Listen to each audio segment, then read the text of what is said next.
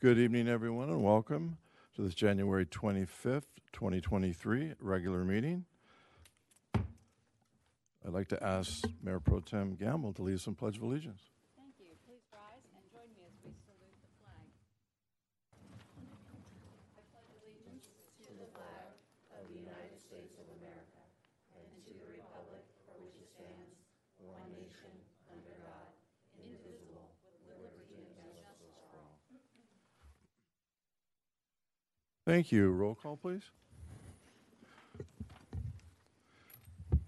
Mayor Holloway. Here. Mayor Pro Tem Gamble. Here. Councilmember Beal. Here. Councilmember Figueroa. Here. Councilmember McGurr. Here. Thank you. Item 1, presentations and proclamations. 1-1, the Rancho Santa Margarita Chamber of Commerce. Come on up, please. Thank you. Good evening. Good evening, Mayor and council members. I'm Nicole Stanfield, President-elect RSM Chamber of Commerce, and I'm going to give you a quick update on what our 2023 looks like. But before I get started, I'd first like to thank all of you and your team for your continued partnership. You guys really are amazing at your support and continued partnership year after year, so we really appreciate that. We've kicked off the year 2023 with our Partner Summit, which brings together some key organizations here in the city to share calendars, talk resources, volunteers. And so we have a cohesive calendar here with all of our city partners, talk about some of the key events, and we get together, put it all on one calendar, and then we host it on the Chamber website so that the public can see it and we can all share resources. We're also looking at how we can develop some sort of volunteer base. Lots of people need volunteers throughout the city, and looking at having one spot where people to come to find, where can I volunteer in the city? Can I do RSM Cares food pantry? Can I do a trash pickup? Can I RS Rancho Family Fest? How can I participate in some of these key events?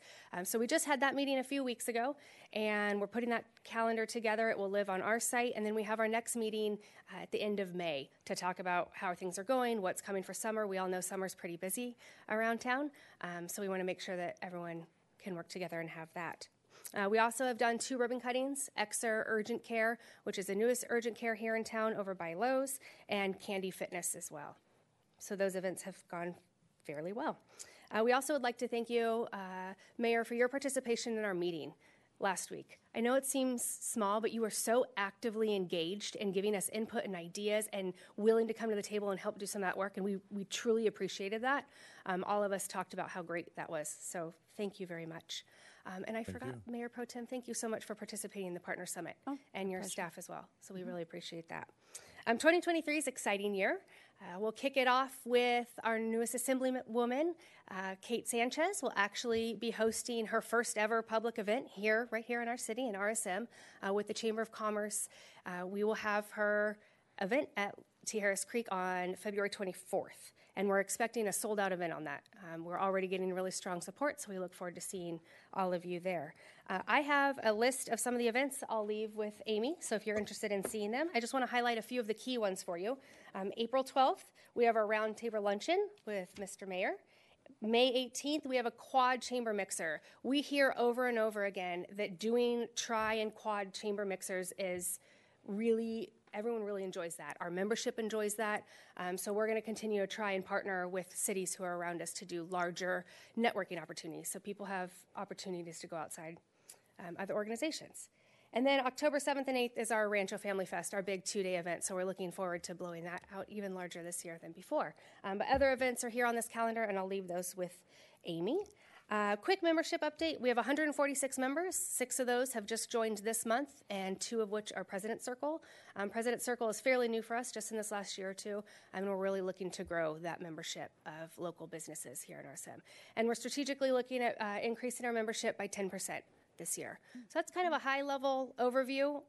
I'm happy to answer any questions you may have, but again, thanks for your continued partnership. Thank you, Nicole, for coming on tonight.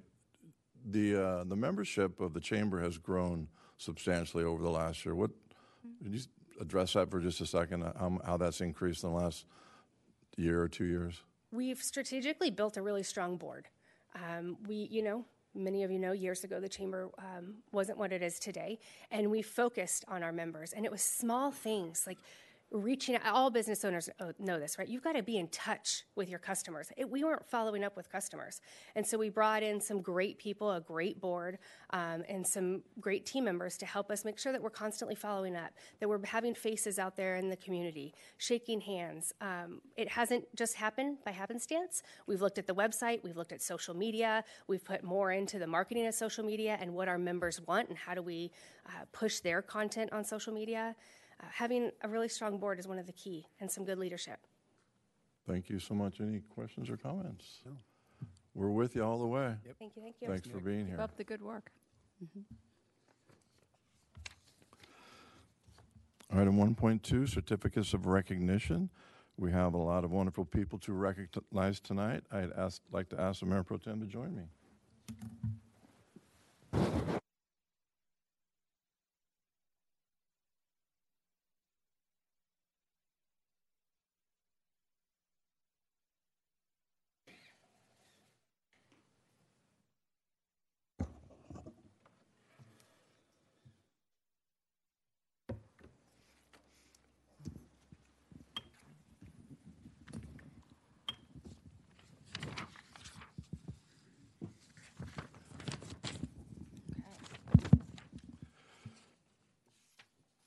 This is the first evening and start of our student recognition program that we started a number of years ago, where we recognize students chosen by the faculty and staff of all of our public and private schools in the city. And tonight we are proud to have two schools here tonight, two students from Sarah Catholic and two students from Tijeras Creek Elementary School. I'd like to invite up the staff, some of the staff from Sarah Catholic, Principal Mrs. Reese, and any other school staff that might be here. Please come on up.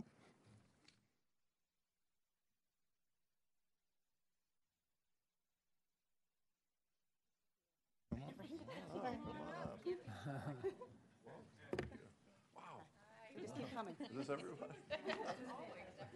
Thank you, thank you. That's the kind of support you have.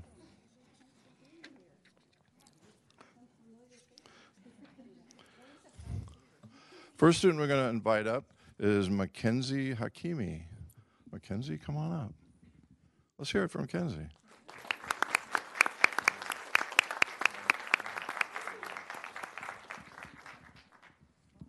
We're going to talk about Mackenzie a little bit. Don't be embarrassed. Mackenzie is an 8th grade student and has been selected for recognition by the staff at Sarah Catholic School. Mackenzie is described as an incredible young woman who is kind, caring, and dedicated to her studies. Mackenzie participates in numerous extracurricular activities on campus. She's a member of the Student Council, maybe up here someday, serving as this year's president. She's a crew member of Sarah Vision, St. Sarah's Morning Broadcast Show, and Campus Ministry. Outside of school, Mackenzie is a teen volunteer with Lion's Heart, a nonprofit connecting teens with volunteer opportunities in the community. And Mackenzie is the oldest of 4 children and clearly loves and adores her younger siblings. Are they here? Wave your hand. Right there's the younger sibling that she adores. Overall, Mackenzie is a wonderful student in person and as a prime example of a Sarah student. Now, on behalf of the City Council, the city staff, and all the residents of this city, we'd like to congratulate you on receiving this recognition. Let's hear it.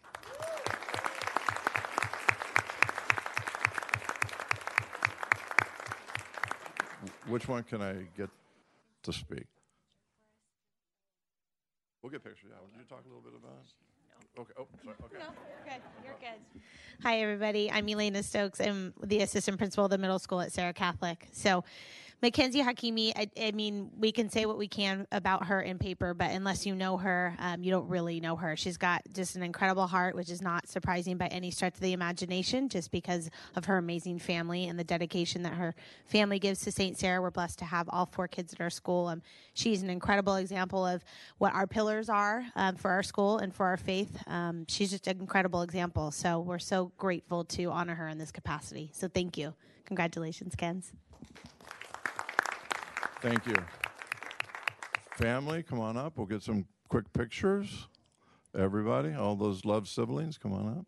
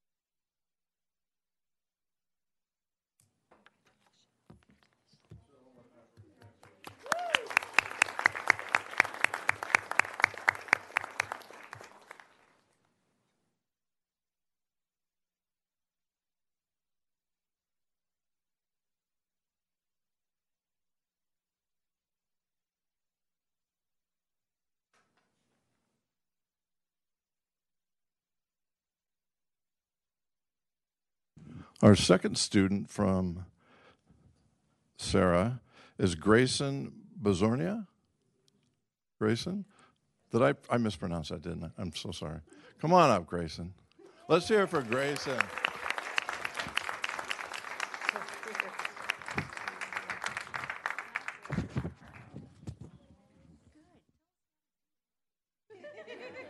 Here, can we see it right? Just stand right here. This is cute. One more. Grayson is a second grade student and has been selected for recognition by the staff at Sarah Catholic. Grayson is a wonderful student who is always offering to help his teachers and classmates.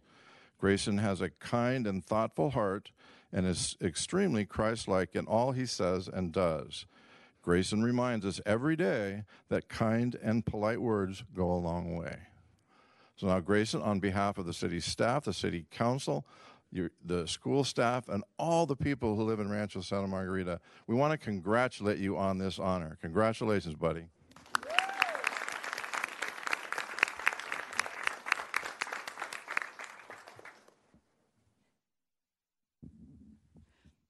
So one of the goals at Sarah Catholic School is by the time you're in 8th grade, we want you to be like Jesus.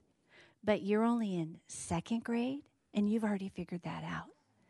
And you know how to do that and show people that every day. And we are so proud of you. Thank you.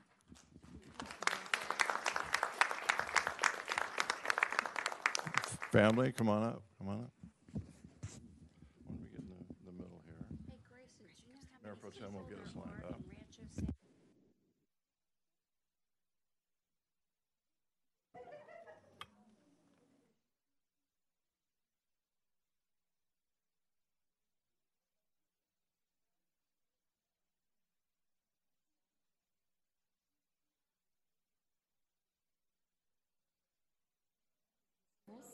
No, this is mine. Those two are the okay.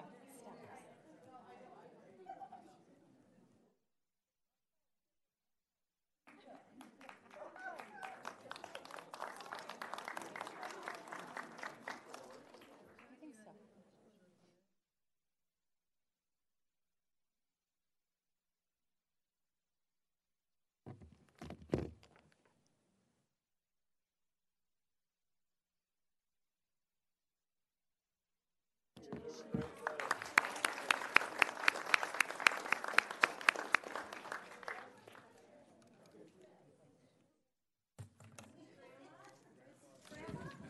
Thank you.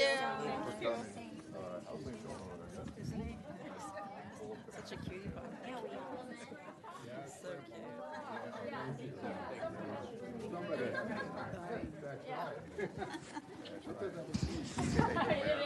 Thank you so much for your time. Oh, my pleasure. Congratulations. Thank you so much. Appreciate you. That's pretty cute, huh?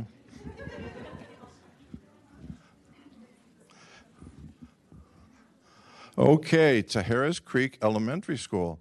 I'd like to invite up Principal Andrew Klinkenberg and anybody else. I think we have Terrence Snodgrass too as well. Anybody from the school, come on up. It's just me. All right, sir. Thank you. Glad to be here. Absolutely.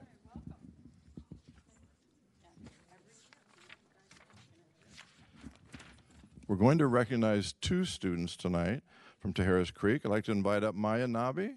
Maya, come on up. Let's hear it.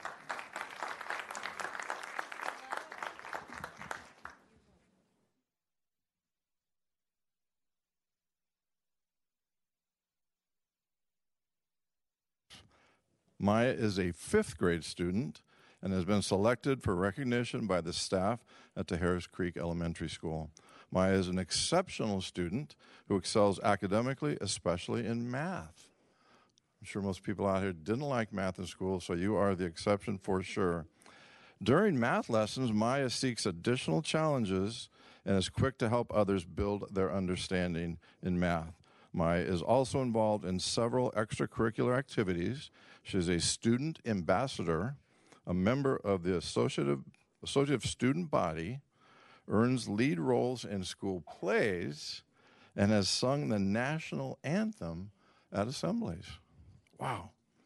Maya is an extremely positive, energetic, and fun personality, which adds to the social and emotional culture of the school. Maya, on behalf of the City Council, the city staff, your school staff, and all the residents of this city, we'd like to congratulate you on this achievement. Congratulations. Can I get you to say a few words, sir? Sure. To Harris Creek, we are a school of transitional kindergarten to fifth grade. And we are always looking for those positive role models, those people that can kind of set apart and show those younger kiddos, hey, how are you supposed to act? And right here is a great role model. So we have a person that is an ambassador, is caring and giving. Does it? I don't know if you've seen that smile yet. She's got a great smile, and it really lights up a room. And we're very happy to have her to be part of our school program and all that she does. So congratulations, Maya. Keep up the good work. Thank you, sir. Pictures. Come on up, the family, for some pictures. Come on up.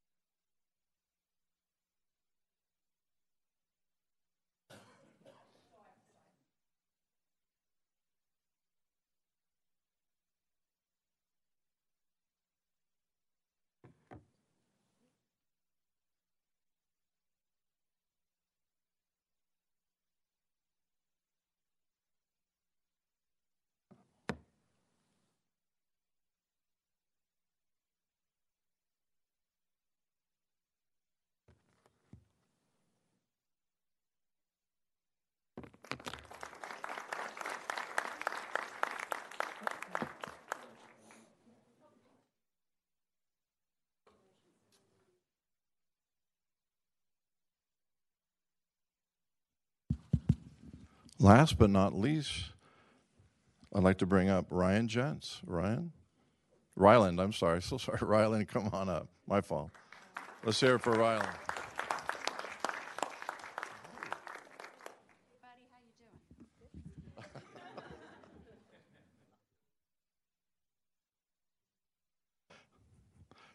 Ryland is a fifth grade student and has been selected for recognition by the staff at the Harris Creek Elementary.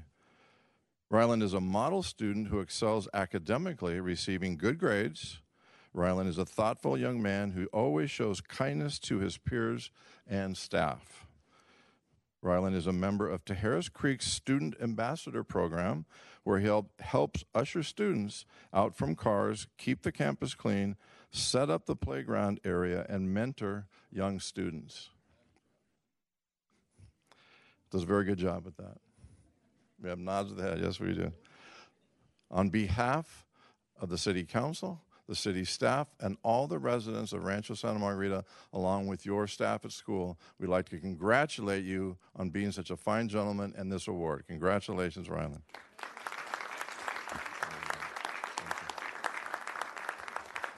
So when we talk, hello.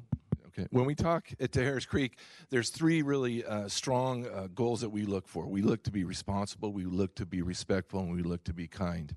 And my friend, Mr. Ryland here, is all three of those. Again, when we talk about role models and kids looking up to, hey, how are we supposed to act and how are we supposed to be? They look at Ryland and Maya, and they really are able to see great modeling. And outside of that, he's really kind and nice. So he must be a good big brother, little brother. He just he does it all. So we're very happy also to have him part of our school faculty or school team. So congratulations. Can we get a photo of all you guys? So parents, come on up. Let's get a photo and then of Ryland, and then can we get one of Ryland and Maya and the whole family? Yeah, absolutely.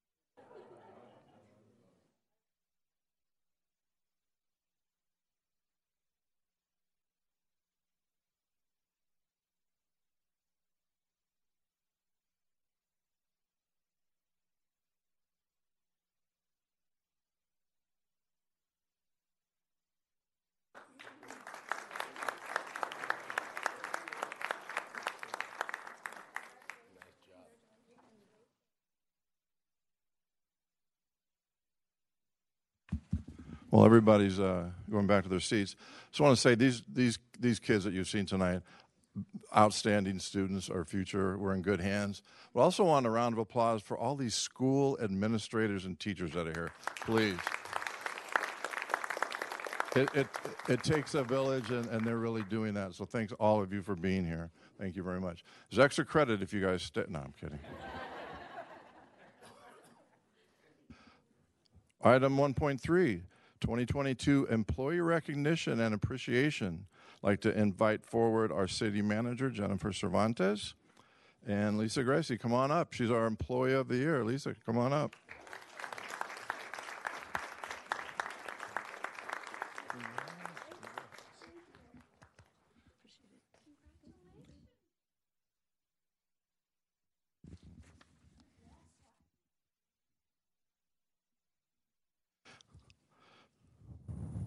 It's not easy to get employee there. We have an outstanding staff here.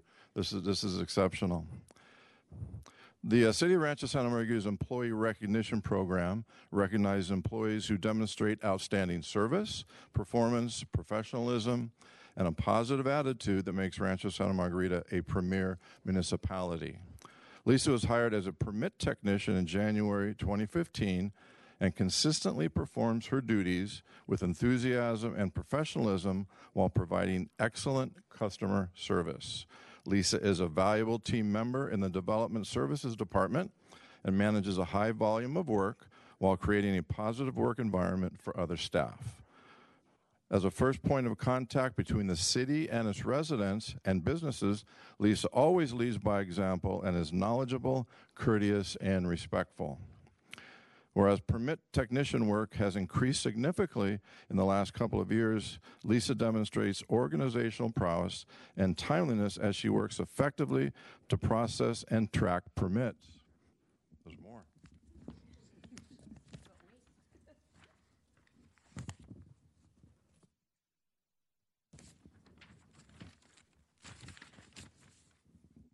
Lisa's expert knowledge in unique issues related to building permits, public records requests, and plan checks are an incredible asset to the city. Lisa's customers, many of whom do business in other cities, describe Lisa as most welcoming and proficient permit technician that they have ever encountered. Her coworkers describe Lisa as being friendly, efficient, and supportive. She is consistently professional and always willing to lend a helping hand to her colleagues. The City Council wishes to recognize and commend Lisa for her dependability, professionalism, excellence in customer service, and dedication to her role. Now, on behalf of the City Council, the city staff, and the residents of this fine city, we'd like to congratulate you on being the 2022 Employee of the Year. Congratulations, Lisa. I'd like the city manager to say a few words. Thank you very much, Mayor Holloway. Lisa actually has been with the city for 16 years. I know that she was hired, and the proclamation says 2015.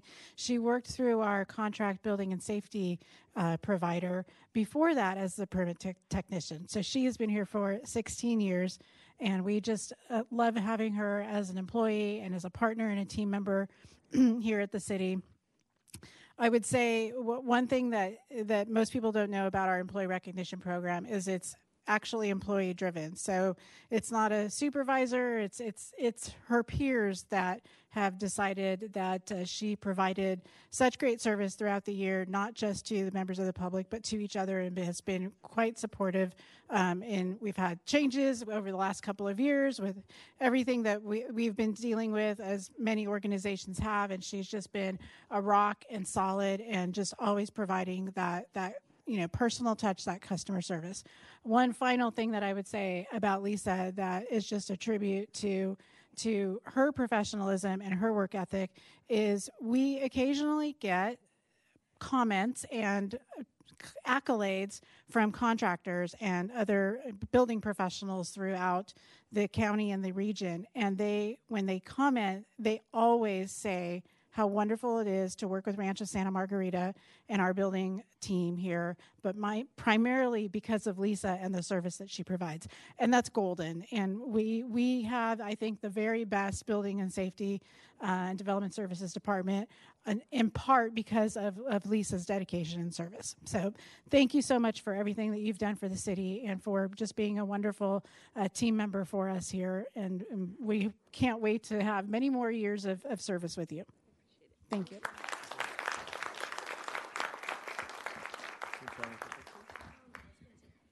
Come on up for pictures.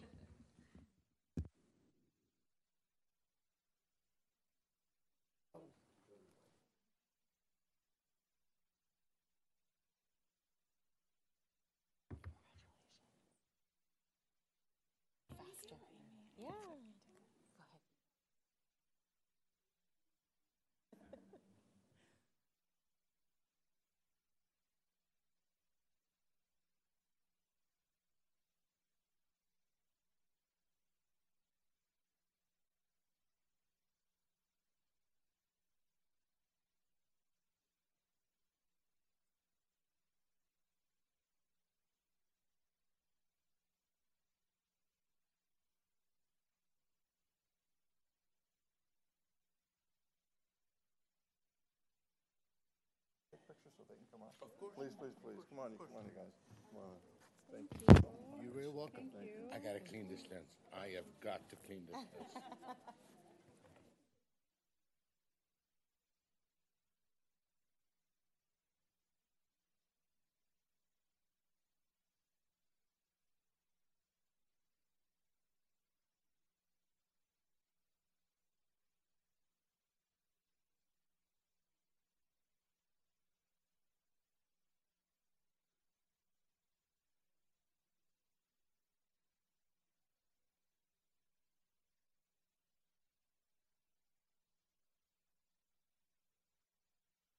Thank you, Lord. I'm gonna have to stand a little friendly, just a little bit.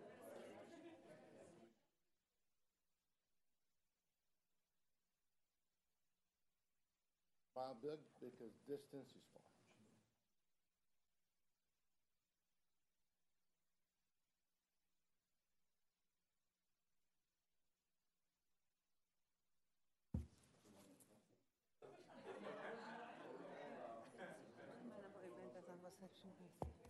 That's mine. Oh, and this is yours? Okay. Yes. I don't think they want me to take that. But I appreciate it.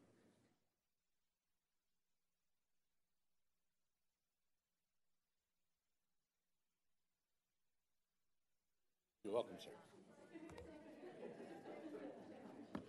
You're welcome. Thank you so much. You're most welcome. Graciousness. Taking our My photos pleasure. for us. Not at all. Thank you so much. I think that's yours. No, let's trade. You're not sparkly, No, are you? I'm not sparkling. Got it. Thank you.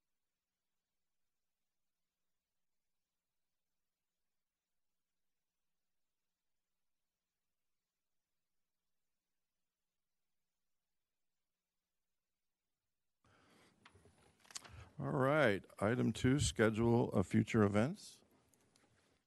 We have nothing to announce this evening. Thank you. Thank you. Item 3, public comments. Excuse me.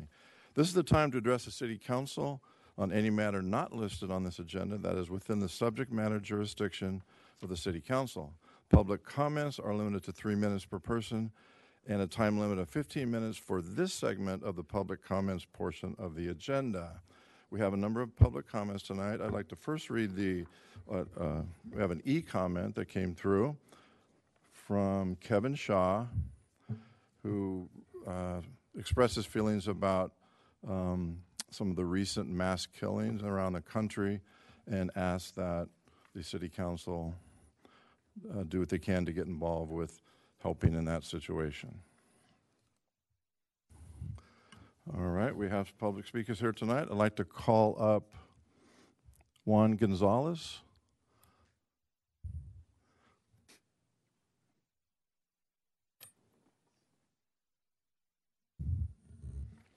Good evening, Mr. Mayor, Madam Mayor, City Council members. Juan Gonzalez, SoCalGas Public Affairs Manager. Thank you so much for giving me the opportunity to be before you this evening. First and foremost, let me initiate by congratulating the re-elected members of council. I'm happy to see that the dream team here in Rancho Santa Margarita continues to be together. I speak very highly of this council. As you may all know, my job is to go out at various locations throughout South County as a representative of SoCalGas, and by far this council does fantastic work. So again, congratulations, and I look forward to working with all of you in areas of mutual interest.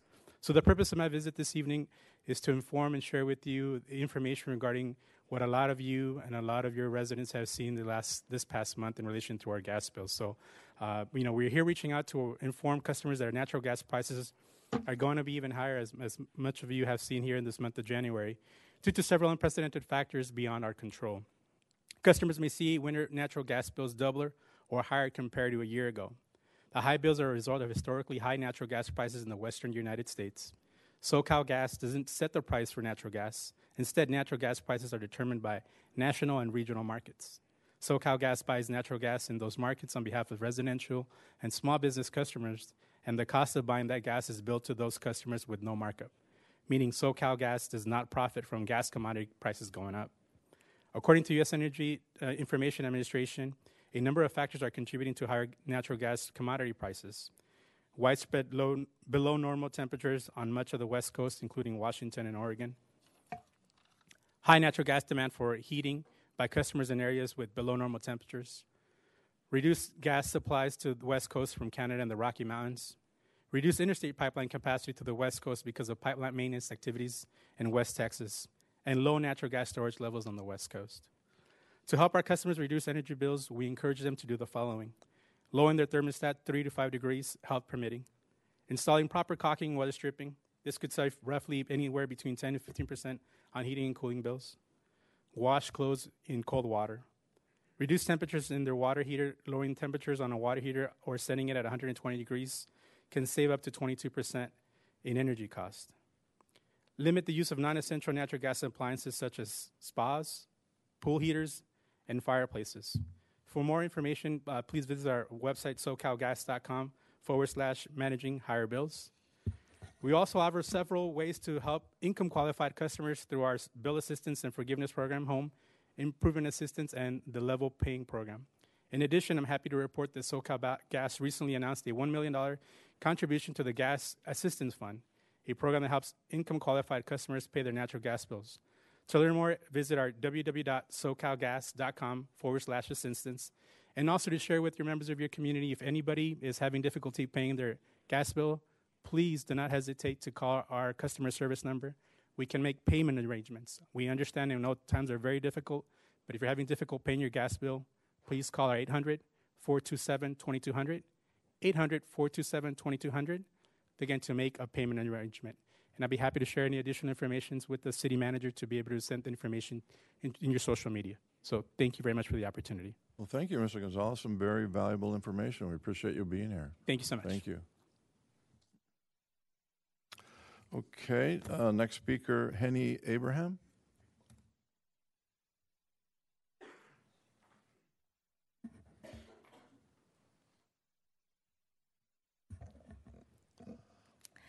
Good evening, Mr. Mayor and members of the council. My name is Henny Abraham. I have the privilege of being the Iranian-American Engagement Director for the Republican Party of Orange County.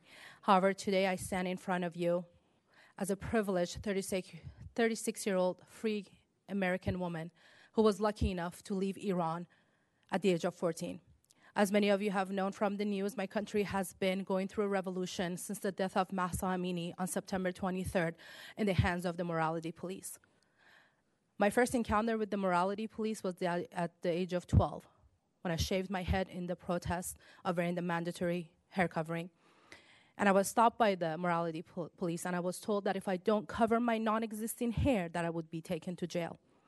Standing here watching these beautiful children tonight brought back so many memories for me that if I wasn't lucky enough to leave that country, I wouldn't be standing here in front of you and advocating for my brothers and sisters in Iran. On October 16, I took the initiative of emailing 20 cities out of the 34 cities in Orange County, your city being one of them, with the highest Iranian constituents in them. And I asked that they pass a resolution condemning the Islamic Republic of Iran and to stand in solidarity with the Iranian constituents of their city. I am happy to report that 12 cities have already passed this resolution, including your sister city of Mission Viejo and Laguna Niguel. And I'm here to kindly ask you to do the same on your next meeting on February 8th. If you need a copy of the resolution, I'll be more than happy to provide it to you. But I'm asking you to stand in solidarity with all these people. This is only a fraction of us. But we need this because Orange County is the second largest Iranian body in all of the United States. We are second to West LA in the Valley. And you know how valuable our business is and how valuable our intellect is to your city and all the cities in Orange County. As a mother to a 3-year-old and 8-year-old, I am asking you to please stand in solidarity with us because the youngest child that has been jailed is 3 years old sitting in a prison in Iran. And the youngest that's been killed in the hands of these terrorists is 10. So I'm asking you to show your support by passing this resolution. Thank you so much for your time. Thank you.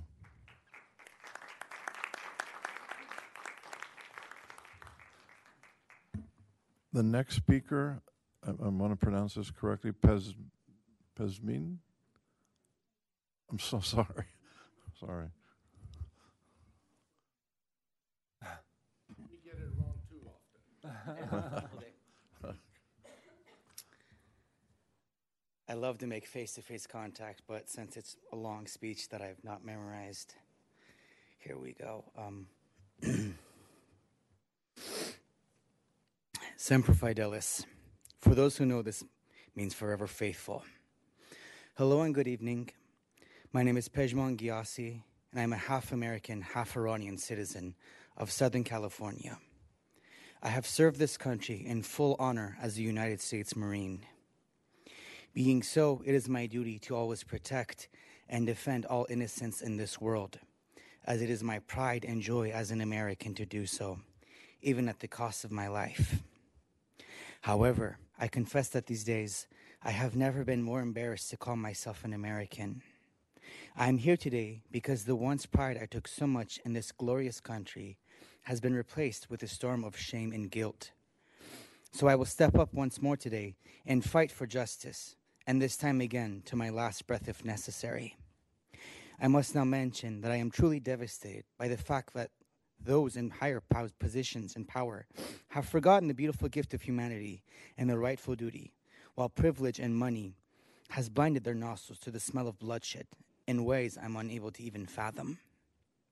Dear council members, you on the other hand, live a more normal life like us day-to-day civilians, and I'm certain you can empathize in a much more level of depth. All you need is just to remember you were all once young children, teenagers full of dreams and flaming passion for life. But now many, in the same position, have perished for the crime of wanting the same rights as you and I. As far as myself, my next step is to call upon my brothers and sisters who have served alongside me in the United States Marine Corps, who will gladly have their brothers back and begin to pressure our representatives all throughout this nation. And trust me, when we Marines want something done, it shall be done. For you, though, I plead you today to take a further step rather than just condemning the Islamic Republic. Yet I demand that you demand those in higher power to take actions and make certain at all costs their assets are frozen, then expel all of them and those who are connected to them. Cut all ties with this cruel regime. This means even organizations such as NIAC. We are asking also that you adapt the newly resolution, which will condemn the Islamic Republic, like all your other city sisters, such as Laguna Niguel and other 10 cities in Orange County, which have shown their support for the Iranian community. Please encourage all countries to do so. List them as a terrorist organization. And finally, we want pressure on the Massa Act bill, because the Islamic regime is not only a threat in Iran, yet the entire living beings on this planet. As the nuclear weapons and chance of death to America and death to Israel speaks for itself. Ultimately, I would like to thank Henkama Ibrahim for her countless efforts and hard work in bringing amongst unity to all the Iranian community. Thank you, Mayor and fellow council members. Thank you, sir. Thank you.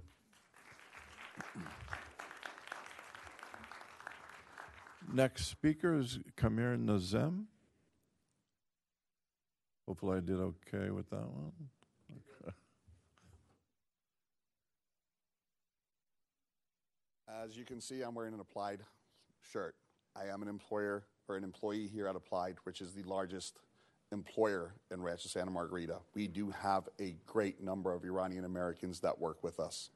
I am here asking you at your next meeting, when you can pass the resolution to condemn the Islamic regime of Iran, to do so on behalf of myself and the Iranians that work in this community and live in this community. We are asking for this because we need to take steps to remove this regime so that the freedom I've had here since I was 8 years old when I immigrated to this country, that people who have not even tasted it can finally have. I got to grow up here. I got to go to public school. I got to make choices of moving cross country from DC to California. Some of my family members are still stuck in the cities they were born because they can't make these decisions, because someone up top has decided this is where they're going to stay for the rest of their lives. So again, I ask you, please at your next meeting, pass the resolution.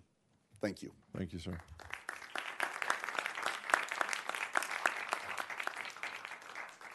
Miriam, next speaker, Miriam.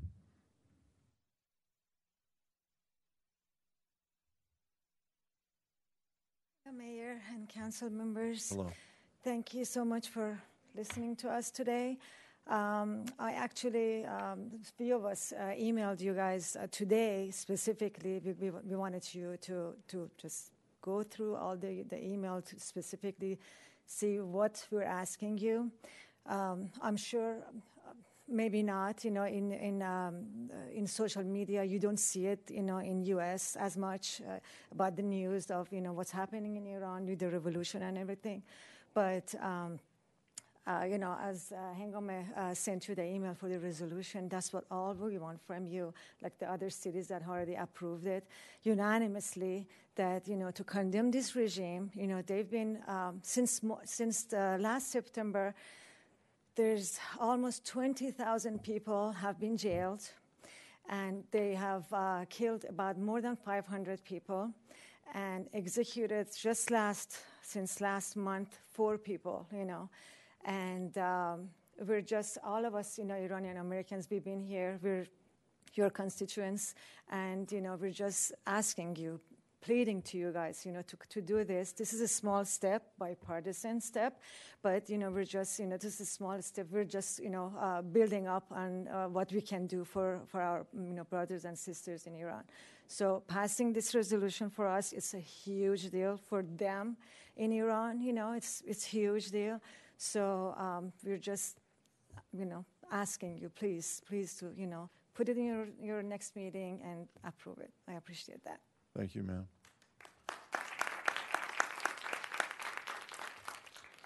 Hedi Fahami?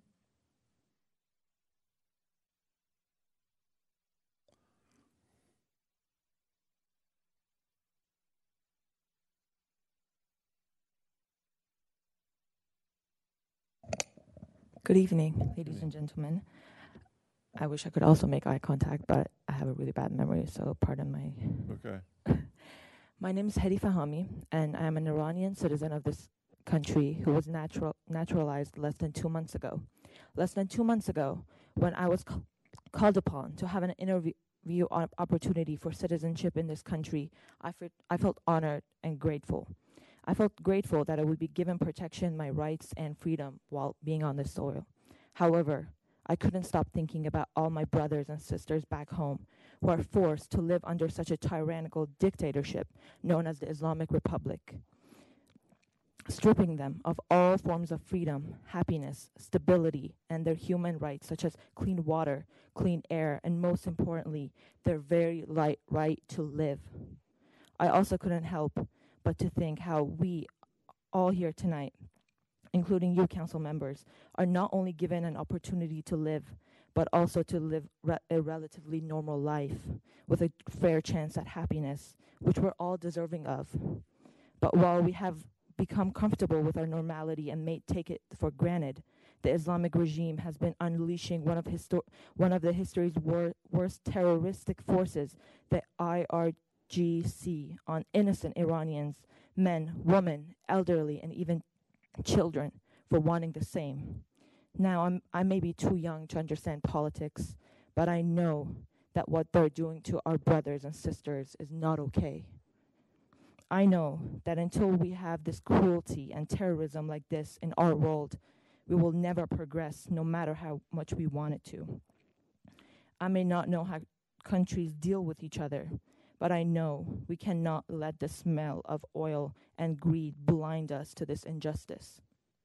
So as someone who was housed in Rancho Santa Margarita as a city for my very first home in this country, as someone who was a student in the schools of this city, I ask you, dear council members, to adopt this resolution into the agenda of your future meeting and condemn the barbaric Islamic Republic and show your support to the Iranian community.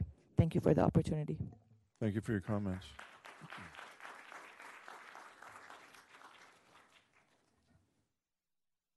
By night, I'm so sorry. How do you pronounce that? Bayana. And your last name? Nikpur. Thank you. Thank you. Good evening, Mayor and City Council members. My name is Bayana. As many of you know, it has been more than 130 days from the death of Mahsa Amini, who was the starter of this revolution. Our lives has been turned upside down from the horrific videos and news we are getting from inside of Iran. The Islamic Republic is murdering, imprisoning, and now executing innocent people who are asking for their basic human rights and liberties. We have been trying to be the voice of the less fortunate people who are fighting with their lives in Iran. We are asking this council to adopt a resolution condemning the Islamic Republic of Iran on the agenda for the next public meeting, like your sister city, Laguna Niguel and Mission Viejo did. We want to thank Hani Abraham for her perseverance since October on pushing these resolutions. We hope you keep our brothers and sisters inside of Iran in your prayers. Your attention to this matter will not go unnoticeable. Woman, life, freedom. Thank you. Our next speaker, Benjamin.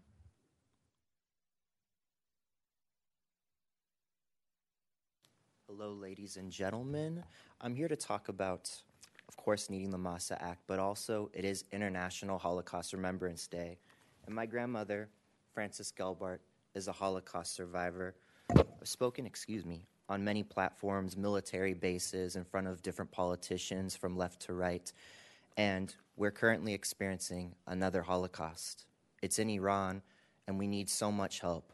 You know, I don't know half of the people here, but they're all my family. We stand together, we love each other as people that want to see a free Iran.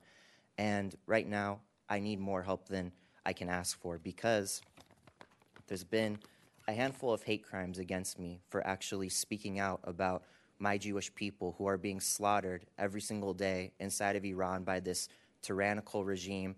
There's a few thousand of us left. We might not make it out alive.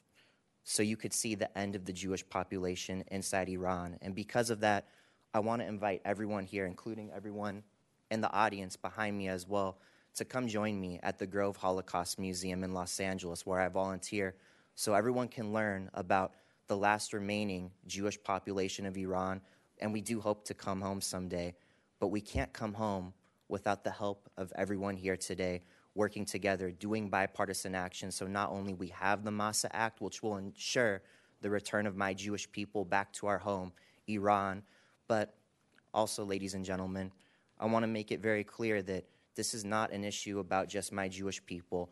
All the people in Iran who stand up for freedom, who are Barandas, we suffer in the same way, maybe different ways, but we're all together in this fight to free Iran.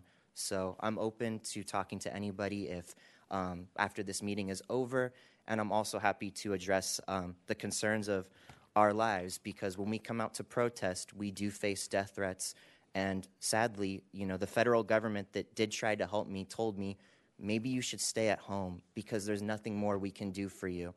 So I'm asking people here to help me actually use my voice, because I wake up every day knowing that whenever I go to an event, there is a target on my back and I could be killed because of that. So with that, of course, we're all here for the same thing, to free Iran, and I hope you guys can join us as well. Thank you so much. Shalom. Shalom. Sure. Thank you.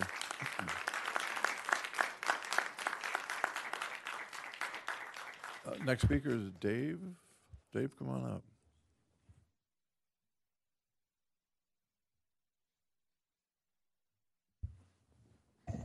Before I begin, Mr. Mayor, Madam Mayor, I may ask you to extend me a few extra seconds to allow me to finish what I have to say. My fear is that my emotions may take the best of me and not be able to maintain that 3 minutes. Having said that,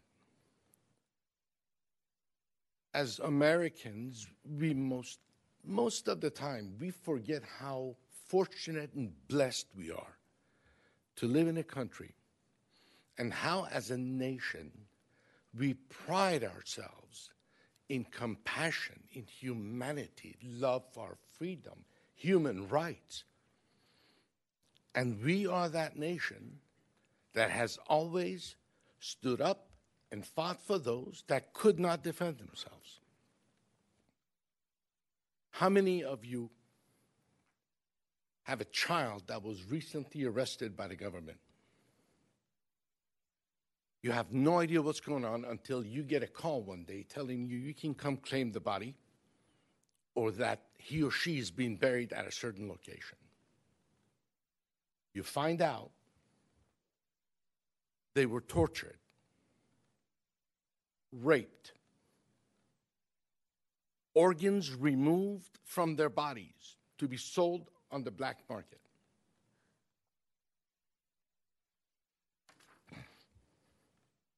You were never able to say that goodbye or that last I love you to them. There's nothing you can do, nor anyone you can turn to. How many of you? I hope that was the right answer. Pictures behind me? Those are just some of the faces of those that have been killed like that. Just some of. This is just a small glimpse, one of many brutal, inhumane, unfathomable crimes being committed against men, women, and children. Children. As young as 5.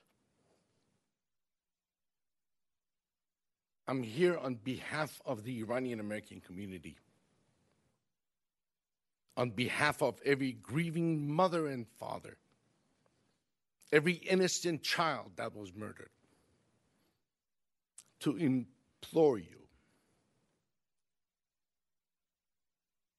to publicly and officially stand in solidarity with the Iranian American community and the people of Iran by adding an item on your next city agenda that will denounce and condemn the Islamic regime and its leaders for crimes against humanity and people of Iran. If you're thinking, what is this city council going to do? What will this do? It has to do with your city, with your people, showing compassion and humanity for those that feel alone and forgotten by the world. You are sending a message to parents that are dealing with the unimaginable loss of a child, especially in such ways that we may not be able to mend your broken hearts or heal your pain and anguish. But as Americans, we're not indifferent when innocent men, women, and children are tortured, raped, and murdered. We're not. Excuse me 1 second. About how much longer? Few Not seconds. I just want to. Few seconds, sir. I promise you. You got it. I promise You got it. It also sends a message that the Americans in this amazing nation are standing with those that need it the most. And it also shows why America is the greatest country it is. Thank you, sir.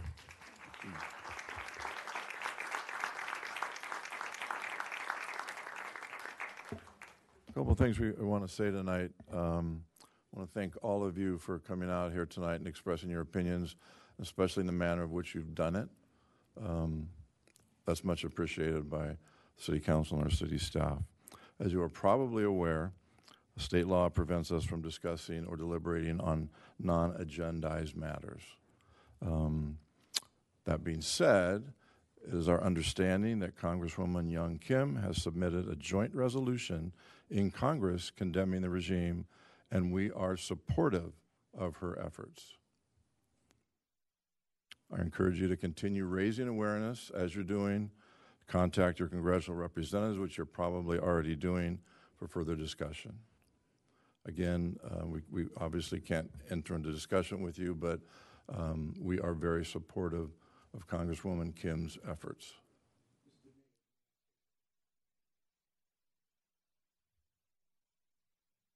I am limited in having a discussion with you, but please. I understand. Yeah. Will this item be added to the next meeting's agenda? That is not a question that we could answer tonight. Thank you, sir. Okay. Any other speakers? Amy, I'm sorry. Amy. So if you would fill out a card after you speak, Bobby. I'll fill out a card. I'm just blown away by everything I heard. You guys all swore by the Constitution of the United States, did you or did you not? I'm asking you, please, council people, mayor, did you or did you not swear by the Constitution of the United States? Do my council members have any business with any affairs outside the United States? Mr. Attorney.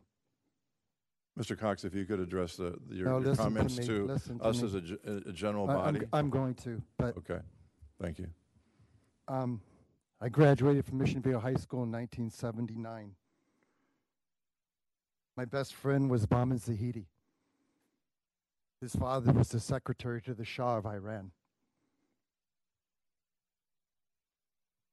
You don't know what you're talking about. Mr. Cox, if you could address your listen comments. to me. No, Mr. Jerry. Mr. Cox, Jerry, if you could okay, address listen. your comments Okay, to I'll this address body, it. I'll address it. then Listen I to will me. let you continue to listen speak. me. Listen, but if you speak to the Jerry, audience... Jerry, I understand what you're saying. Mr. Cox? I understand Mr. what you're Cox, saying. you will address this council and not the audience. Thank you. Don't you talk down to me because I understood everything you were just saying. I'll address I'm telling you the rules of decorum. You guys talk about the streets of Iran. Do you know how much blood ran thick throughout our country to create our country? Do you know how many people fled to this place to fight for this country, to die for this country? Look, there was some LGBTQ people wanted their flag to fly. They're not from here, and you're not from here. And I know exactly what this is. In the death throes. In the death throes. Do you know why that slavery ended? Because everybody knew it was in its death throes, and it did. And we fought for it. You people are coming from a far left, radical left ideology, and I can prove it. I can prove it. And you have come here directly to attack our city. And you know what? I don't look at yellow lights tonight. You're not asking for equal justice under the law. You're asking for exception under the law that does not exist because it's not equal that you're looking for. And you don't give a damn about your message as much as you want them to sign on the dotted line. And how dare you? How dare you? I love Bahman Zahidi. I love the whole Zahidi family. Everybody on this council that stands in front of you, you think that they're with the mullahs, with the terrorists? We're with the people on the streets that are really doing what they're doing. Because you know what? We don't just let freedom ring. We've showed what it's like. Please wrap up your comments, Mr. Cox. You guys should hang your heads in shame. Address this body here, Mr. Cox, not the audience.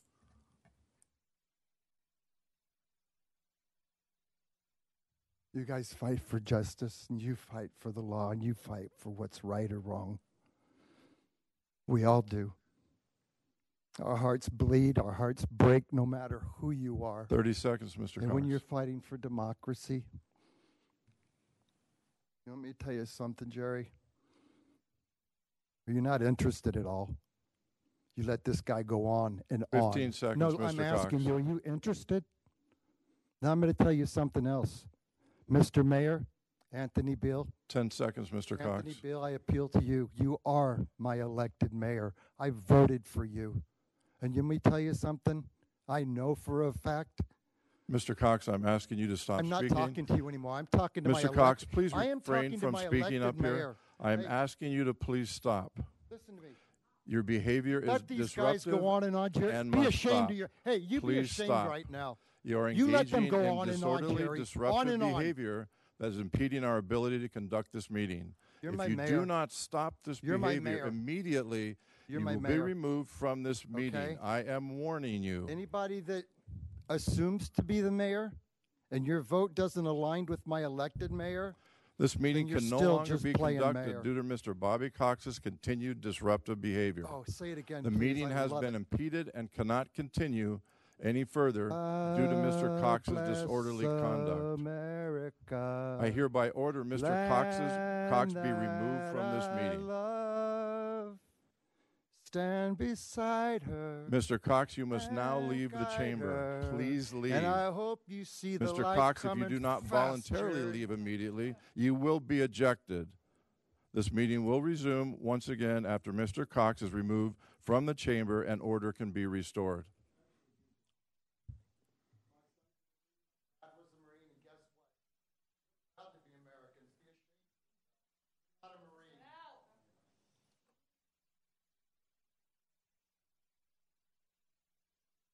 We will resume once the deputies are able to come back in and our chief.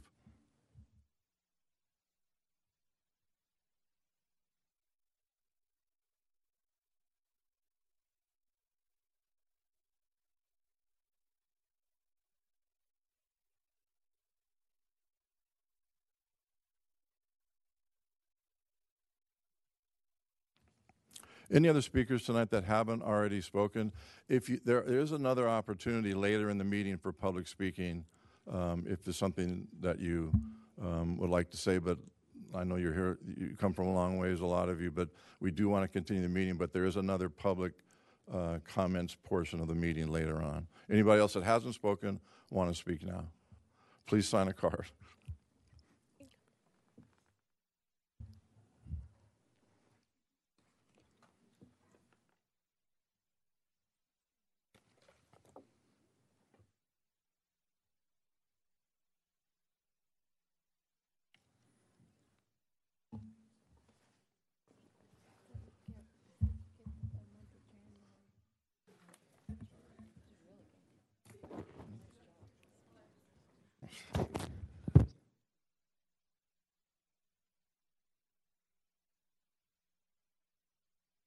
Mitra? Good evening, Go ahead. Mayor and Go City ahead. Council members. I'm just here. My fellow friends, they gave you the what we're requesting. The only reason I'm here is to tell you that I've gone through more than 12 cities so far. You know, we've gone the approval 12 cities, and even more we've gone to. You guys, your session has been the nicest one. I just want to say thank you for that. You guys, you know, among all the cities that we've gone, my experience here is the best one of them. Thank you. Well, thank you for those comments. Anybody else want to get up and say? No, I'm just kidding. All right, I'm going to move on to, again, there's another portion of the meeting for other public comments. Item 4, consent calendar. All matters on the consent calendar are to be approved in one motion unless a council member, staff, or member of the public requests a separate action on a specific item on the consent calendar. Are there any items to be removed? Do I have a motion? So moved. Consent calendar. Second. There is a motion and a second. All those in favor? Aye. Aye. Motion carries. Item 5, public hearing items. We have none. Item 6, continued items. 6.1, review of the city's general fund reserves, policy, and categories. Ms. Turner. For some light. Yeah. You'll be fine. Mr. Mayor, can I please ask if we could take a short recess? Absolutely. We'll take a short recess. 5 minutes be enough? 5 minutes would be great. All Thank right. you. Short recess. Thank you.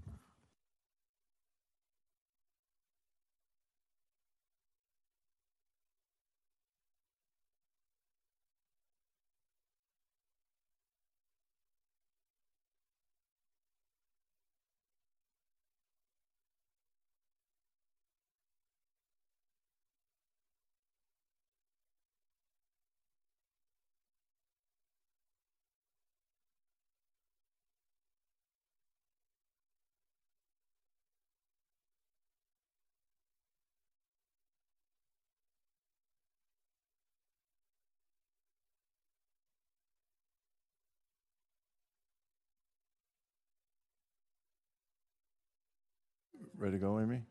Okay. We will reconvene the meeting. Item 6, continued items. 6.1, review of the city's general fund reserves, policy, and categories. Ms. Turner. All right. Thank you, Mayor and But Council. before you go on, No, go ahead. thank you to our Sheriff's yes. Office for helping us through that. Appreciate your timeliness, and hopefully it's okay out there. Thank you. Okay, Stephanie, sorry. Oh, Go no ahead. problem. Okay, so tonight we're bringing back the reserves policy for further discussion.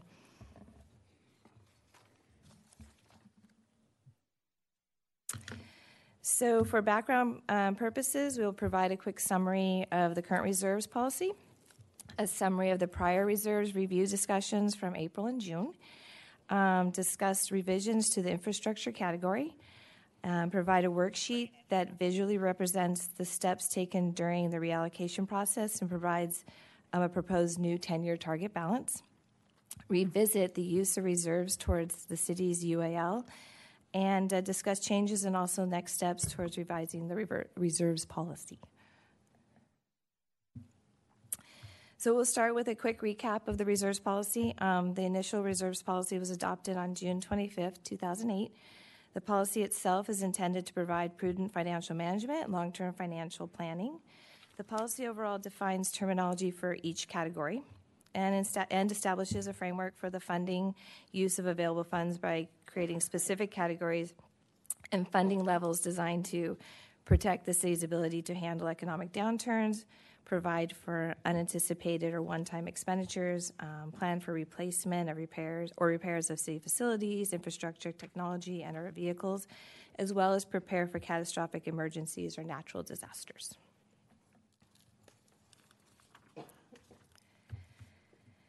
So the initial reserves categories were set at $16 million and then allocated among the specific categories. Based on the city's fiscal year 21-22 year-end balance, the general fund balance is approximately 144% of year-end expenditures or 131% of the current 10-year target.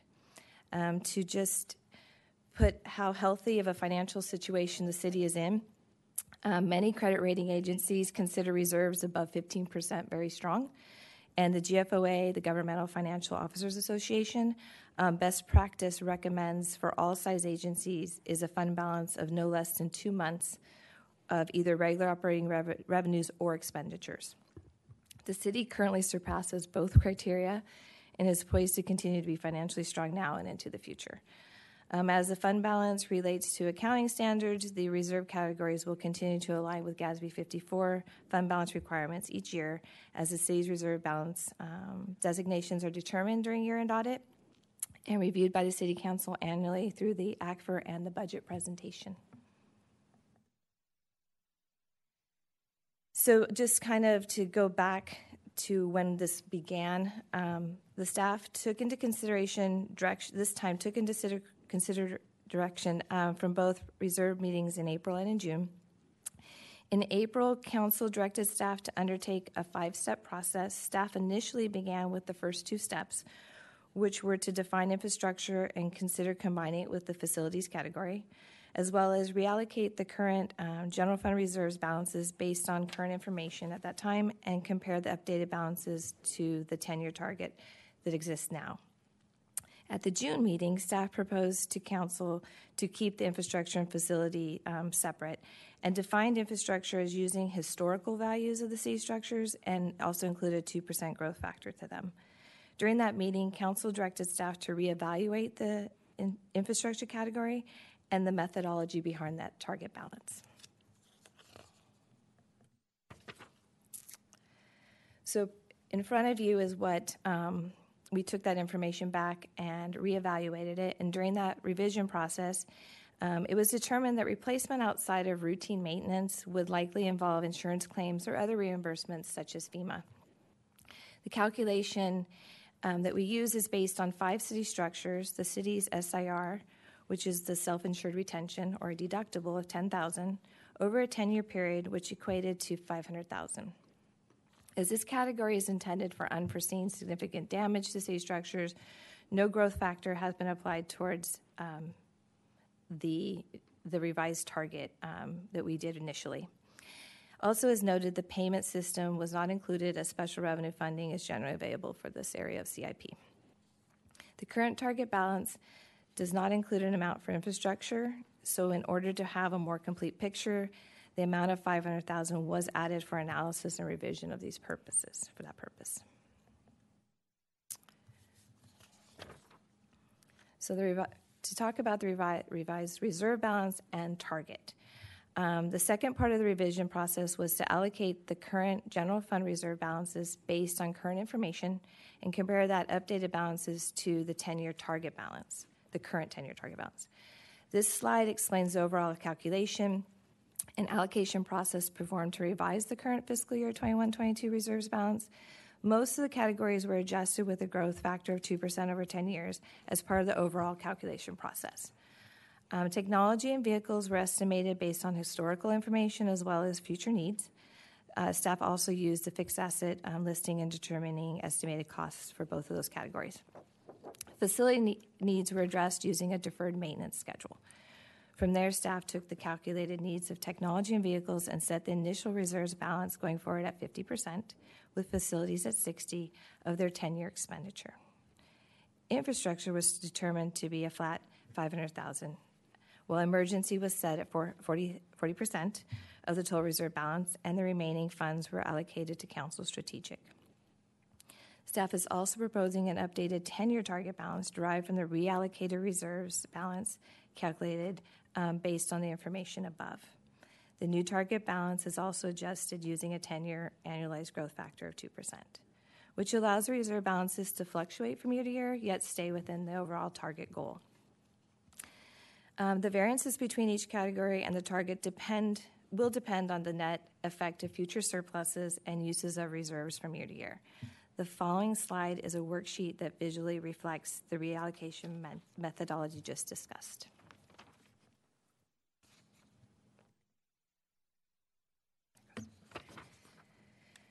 Okay, so the worksheet before you illustrates the calculations from beginning to end. The first 2 columns represent the final amounts required over a 10-year period for each category a calculation was performed. The third column is the percentages used to determine how much of the current reserve would be reallocated to each category. You can see emergency was set at 40, technology and vehicles 50, and facilities at 60. The amended amount for infrastructure has been proposed at $500,000.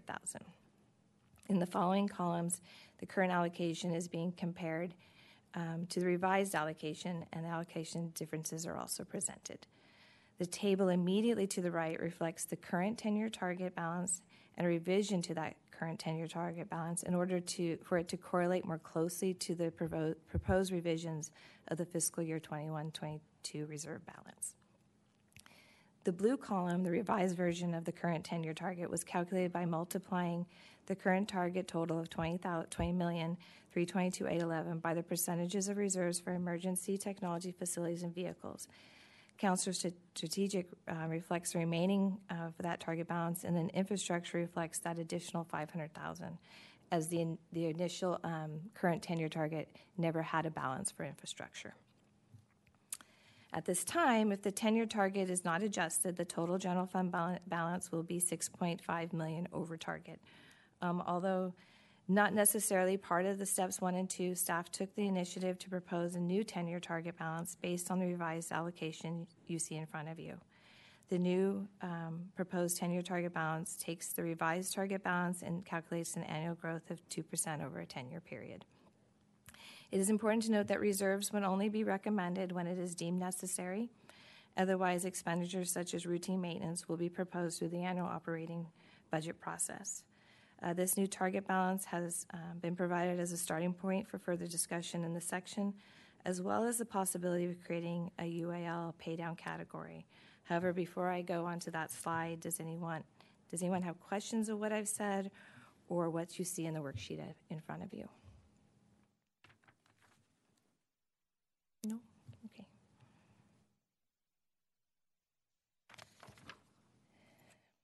So the possibility of a new category for the unfunded accrued liability. To just kind of refresh what a UAL is, it stands for unfunded accrued liability and is defined as the gap between the amount of future benefits a pension fund is expected to pay out and the assets presently in the pension fund.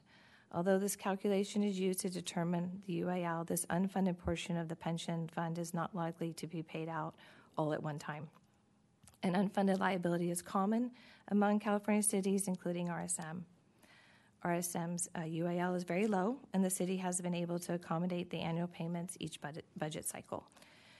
Strategies for paying down a city's UAL include the use of reserves by paying one-time payment to pay it off, pay a portion, or set up a payment plan of various options between the payment and a number of years. However, due to significant swings in CalPERS investment returns over the last 2 years, a one-time payment is not being proposed at this time. Using the most recent information from PERS, staff calculated a proposed payment plan of an additional $100,000 annually over a 10-year period. The strategy would yield approximately $702,000 in interest savings, and the city would be at 90% funded in year 10. Also, even though the UAL is being paid down over time, it still does create a slight operating cash flow savings, as the annual normal payment will reduce slightly each year until the plan is at 100% funded. It's also important to note that the UAL is always changing, as determined by CalPERS actuarial evaluations and investment earnings. The UAL is recalculated each year, and the city could have payments in the future if we ever hit 100%, but the amortization process would be reset at that time, so they would probably be lower.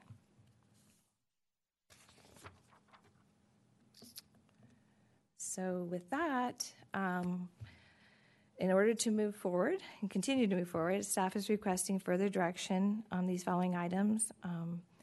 If you like what you see, you could direct staff to modify the fiscal year 21-22 reserve balances amongst the categories, not the balance itself, and the proposed 10-year target balance. Staff is also looking for direction on if a UAL category is desirable, and if so, how much, and maybe from what categories you would like it to be pulled from. If a pay down plan is desired, would the preference be a UAL in installments? And also propose, if there's a different preference than the one we had presented. Staff is looking for general direction in this area so we can begin to work with CalPERS and potentially include the request in the reserves policy, and possibly as part of the fiscal year 23-24 budget process. Lastly, staff would like to take the decisions made tonight and use them to revise the written reserves policy, including future surplus allocation strategies, and bring it back to a future meeting for discussion and/or approval. And with that, that's the end of my presentation, and I'm available for questions. Thank you, Ms. Turner. I will start to my left. Councilmember McGurk, questions Thank you, and/or Mr. Mayor. comments? I just want some clarification, if I can, Stephanie. Thank you for the report, by the way. On page 5 of the Staff report. of the issue, if you will, it talks about CalPERS provided information that the city's unfunded accrued liability balance will reduce due to the investment gains. However, it is expected to then grow significantly in the following year. This is based upon just a prediction by CalPERS as to the investment portfolio. Sorry. So one thing to remember with CalPERS is that it's kind of always like a year behind, even a little more than that. So, sorry, I have notes here. The fiscal year 2021 investment earnings was a positive 21.3%. And that's why when we first came, it made sense to potentially pay it all down at once because it was fairly low. That payment would be reasonable and fairly low. However, in 21-22, the investment earnings was a negative 7.5%, almost like a 14% swing. So even though all the actuarial valuations will reflect 2021's numbers right now, I spoke with CalPERS and they gave me that additional information, and that's why I'm saying it will be higher because they're predicting the market's going to go the other direction. Well, it's just the timing of when this comes out. So the change in our payment will probably, you'll see the increase in 24-25.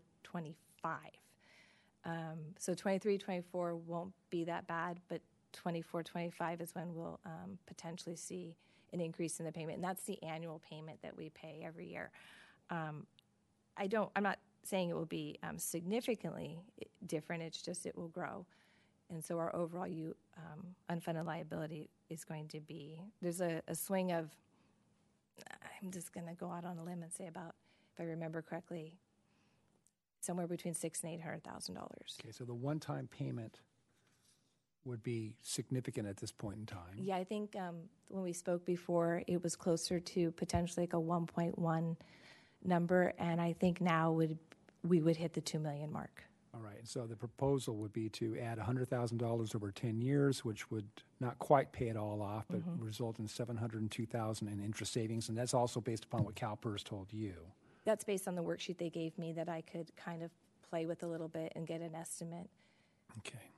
I mean, each year will change, but that's a reasonable thought. And the $100,000 is above our annual payment.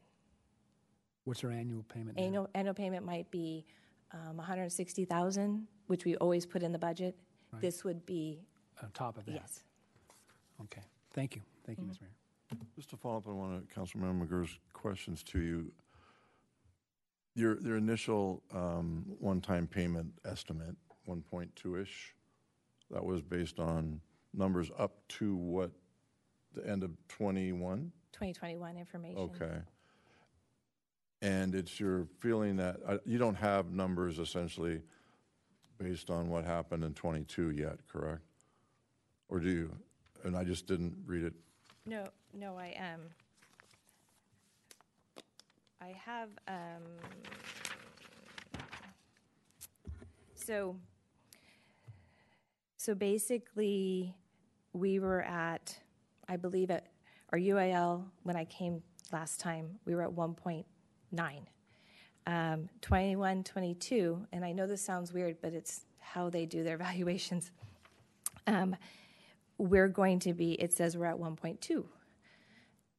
Unfortunately, 22, 23, we're at 2.1. So they have a valuation of a particular, then they apply it to a future fiscal year. So I'm going to say a lot of fiscal years here. But it goes back up to 2.149. So that's where I'm saying for us to do a one-time payment would be very different than I originally had said to you. So just so I understand, based on the CalPERS investment returns, that number obviously is going to be fluctuating. So let's say this council decided to do a one-time payment of whatever that number is at the time we write the check, whatever that number is. And fast forward 2 years. Let's just say their investment return was negative 30% for 2 years versus positive 30% for 2 years. What does that make our one-time payment now look like on both ends of it? Bad. I'm not looking for numbers. I'm looking for bad versus good. I understand. Would it have been a smart decision financially if the negative 30 exists, or a bad decision, and then on both sides it would have been a smart decision if plus 30 exists? I don't know if that's a fair question for you to answer right now. No, I understand what you're asking me. How can I say this? So it seems contradictory, but if you have, the more money you have in an investment portfolio, the more it impacts, the larger the negative or positive, of course, the greater the impact. Right. So if we had paid it off in a strange way, the negative would have impacted us more because we had more money in the investment portfolio. But if vice versa, it would have impacted us greatly if, the year before, if we had done the same thing and it had the 21%. I guess what can happen when you pay it off in any way, in any direction, is in a positive year, you could become super funded, where you have more money than in the investment in PERS than you need, and the vice versa, you don't have enough again, and so they start the new amortization schedule, and you would again have a payment, probably not very large, but you would have a payment going forward, and then that would constantly adjust from year to year. And not to take the time of the other council members, but I'm going to ask you a question here. From the safest move on our part, and not trying to figure out what investment returns are going to be over the next 10 years, what is the safe move today for this city? I'm going to say this, I guess, kind of as a personal side of things, because I can't say, but I would, when you do invest, they say to continuously invest a little every, let's say a little every month, a little every year, so you take advantage of the highs and lows. So I'm using that methodology in my head. If we did a payment plan, which we can make changes to at any time, we would maybe not be affected in any way too strongly or too significantly as we slowly worked our way down to paying it off and becoming 90%, 97%. We don't have to be 100%. There might be where we feel comfortable at 85. It's just as we work our way towards paying it down a little bit, hopefully we have less impact because we have less that we owe. And then also it does impact and will help the annual amount that we would owe, and that helps the operating budget from year to year. That made sense. That was a long answer. Sorry. No, that's good. I tend to make things more black and white. Okay, I've got more questions, but I want to move forward. Moving over to Councilmember Beal. Thank you, Mr. Mayor. I'll address the UAL issue first because it's easier for me to get my head around. I think it does make sense to seek the interest savings, so I'm supportive of doing that and making the necessary allocations on an annual basis. It just makes sense, and we have the money, and I think we should do so. With respect to some of the other direction that you're seeking about modifications to the reserve balance and proposed targets per our discussion, I think I'd rather just, I just had a birthday, and maybe I'm old, but I'm just having a hard time getting my head around the additional direction that you're looking for. So maybe I'll just listen for a little while. Maybe it'll make more sense to me. We'll come back around. Councilmember Figueroa. Thank you very much, Mr. Mayor. Thank you, Stephanie. I remember during our last discussion on this at our meeting, there was some interest in getting some things paid down on our unfunded liabilities. And I remember that, and my interest was the CalPERS too, that we were going to consult the CalPERS investment people and discuss this with them. So, and it sounds like things have changed quite a bit now. So I guess my question is, I'm interested in getting some of this liability paid down since we can probably afford it right now. But when and how often would we be re-looking at this? Just because, things have obviously changed just in this year. So, when would be the next time we'd be looking at this general fund balance and how we can deal with it? Well, if making a payment every year was something that the council was interested in, then I would, by default, include it in the budget.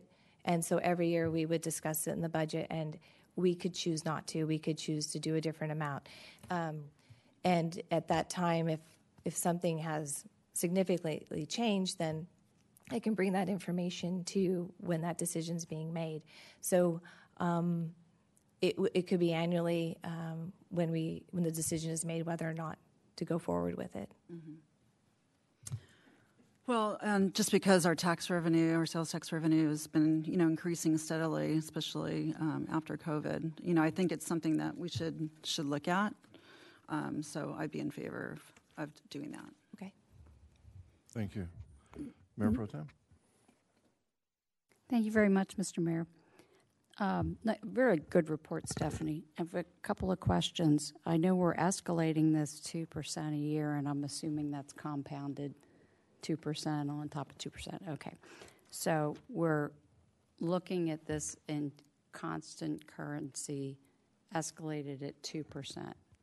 Right. So I don't have to worry about the future value of a dollar or anything like that? I don't think so. Okay. So when I take a look at, there's actually only one thing which is pretty amazing because this is a very complicated report. There's one thing that I wasn't getting, and I think it's pilot error. Okay. I'm looking at the line on vehicles, and so the current 10-year target in the peach color on page 7, that column is 271,000, and now it's revised to 85,000. And I'm thinking, as I recall the report, it consisted of like 2 automobiles and a police motorcycle. Yes. And I want to know who the person is that's going to buy 2 automobiles and a police motorcycle for $85,000. I'm going car shopping with them. No, I understand what you're asking. This is part of the trying to find a perfect way to do this. Yeah. So what that column was attempting to do is we know that the $20,322,000 is where we're at and the target. When I had went to the previous, where I guess it's yellow, the yellow column, I took our reserve balance that we just closed and allocated it, based across what we thought we'd start with 50%. And then I said, and I think what happened here is because our current fund balance is so much larger than the other, the target. So that piece is only 0.42% of the total balance. Yeah. So then I took and I changed the target. I used those percentages to kind of reallocate that target. So out of the 20 million, vehicle only got 0.42%. And it was just kind of a formula driven to try and create something that would, when you compared them, they were both, in a sense, percentagely allocated the same way. I think it's too low. Okay. So that's my sense. Okay. But, I could be wrong. So I'm taking a look at, council strategic at 45.64, and my thought was that it doesn't need to be that high. Although this is a brilliant council, I'm not sure we're that strategic. So, maybe we could take 1% or 2% out of that and kind of flatten that out a little bit.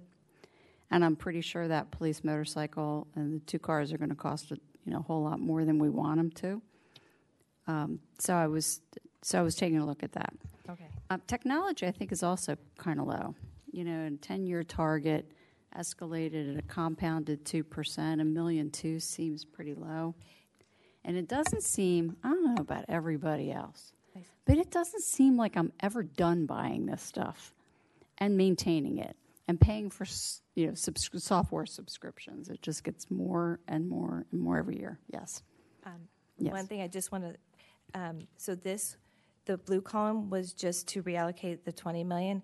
The green is hopefully then adding in the 2% over 10 years. So it is going to grow a little bit. Okay. It still might be too low, but I just wanted to. Yeah, the $1.4 intent was better the than end in $1.2 green. million, too. Yeah. End in the green. The other thing is, as it's the target, what we aim to get at grows by 2% per year. So we're always, the target's always a little bit higher than it was the year before.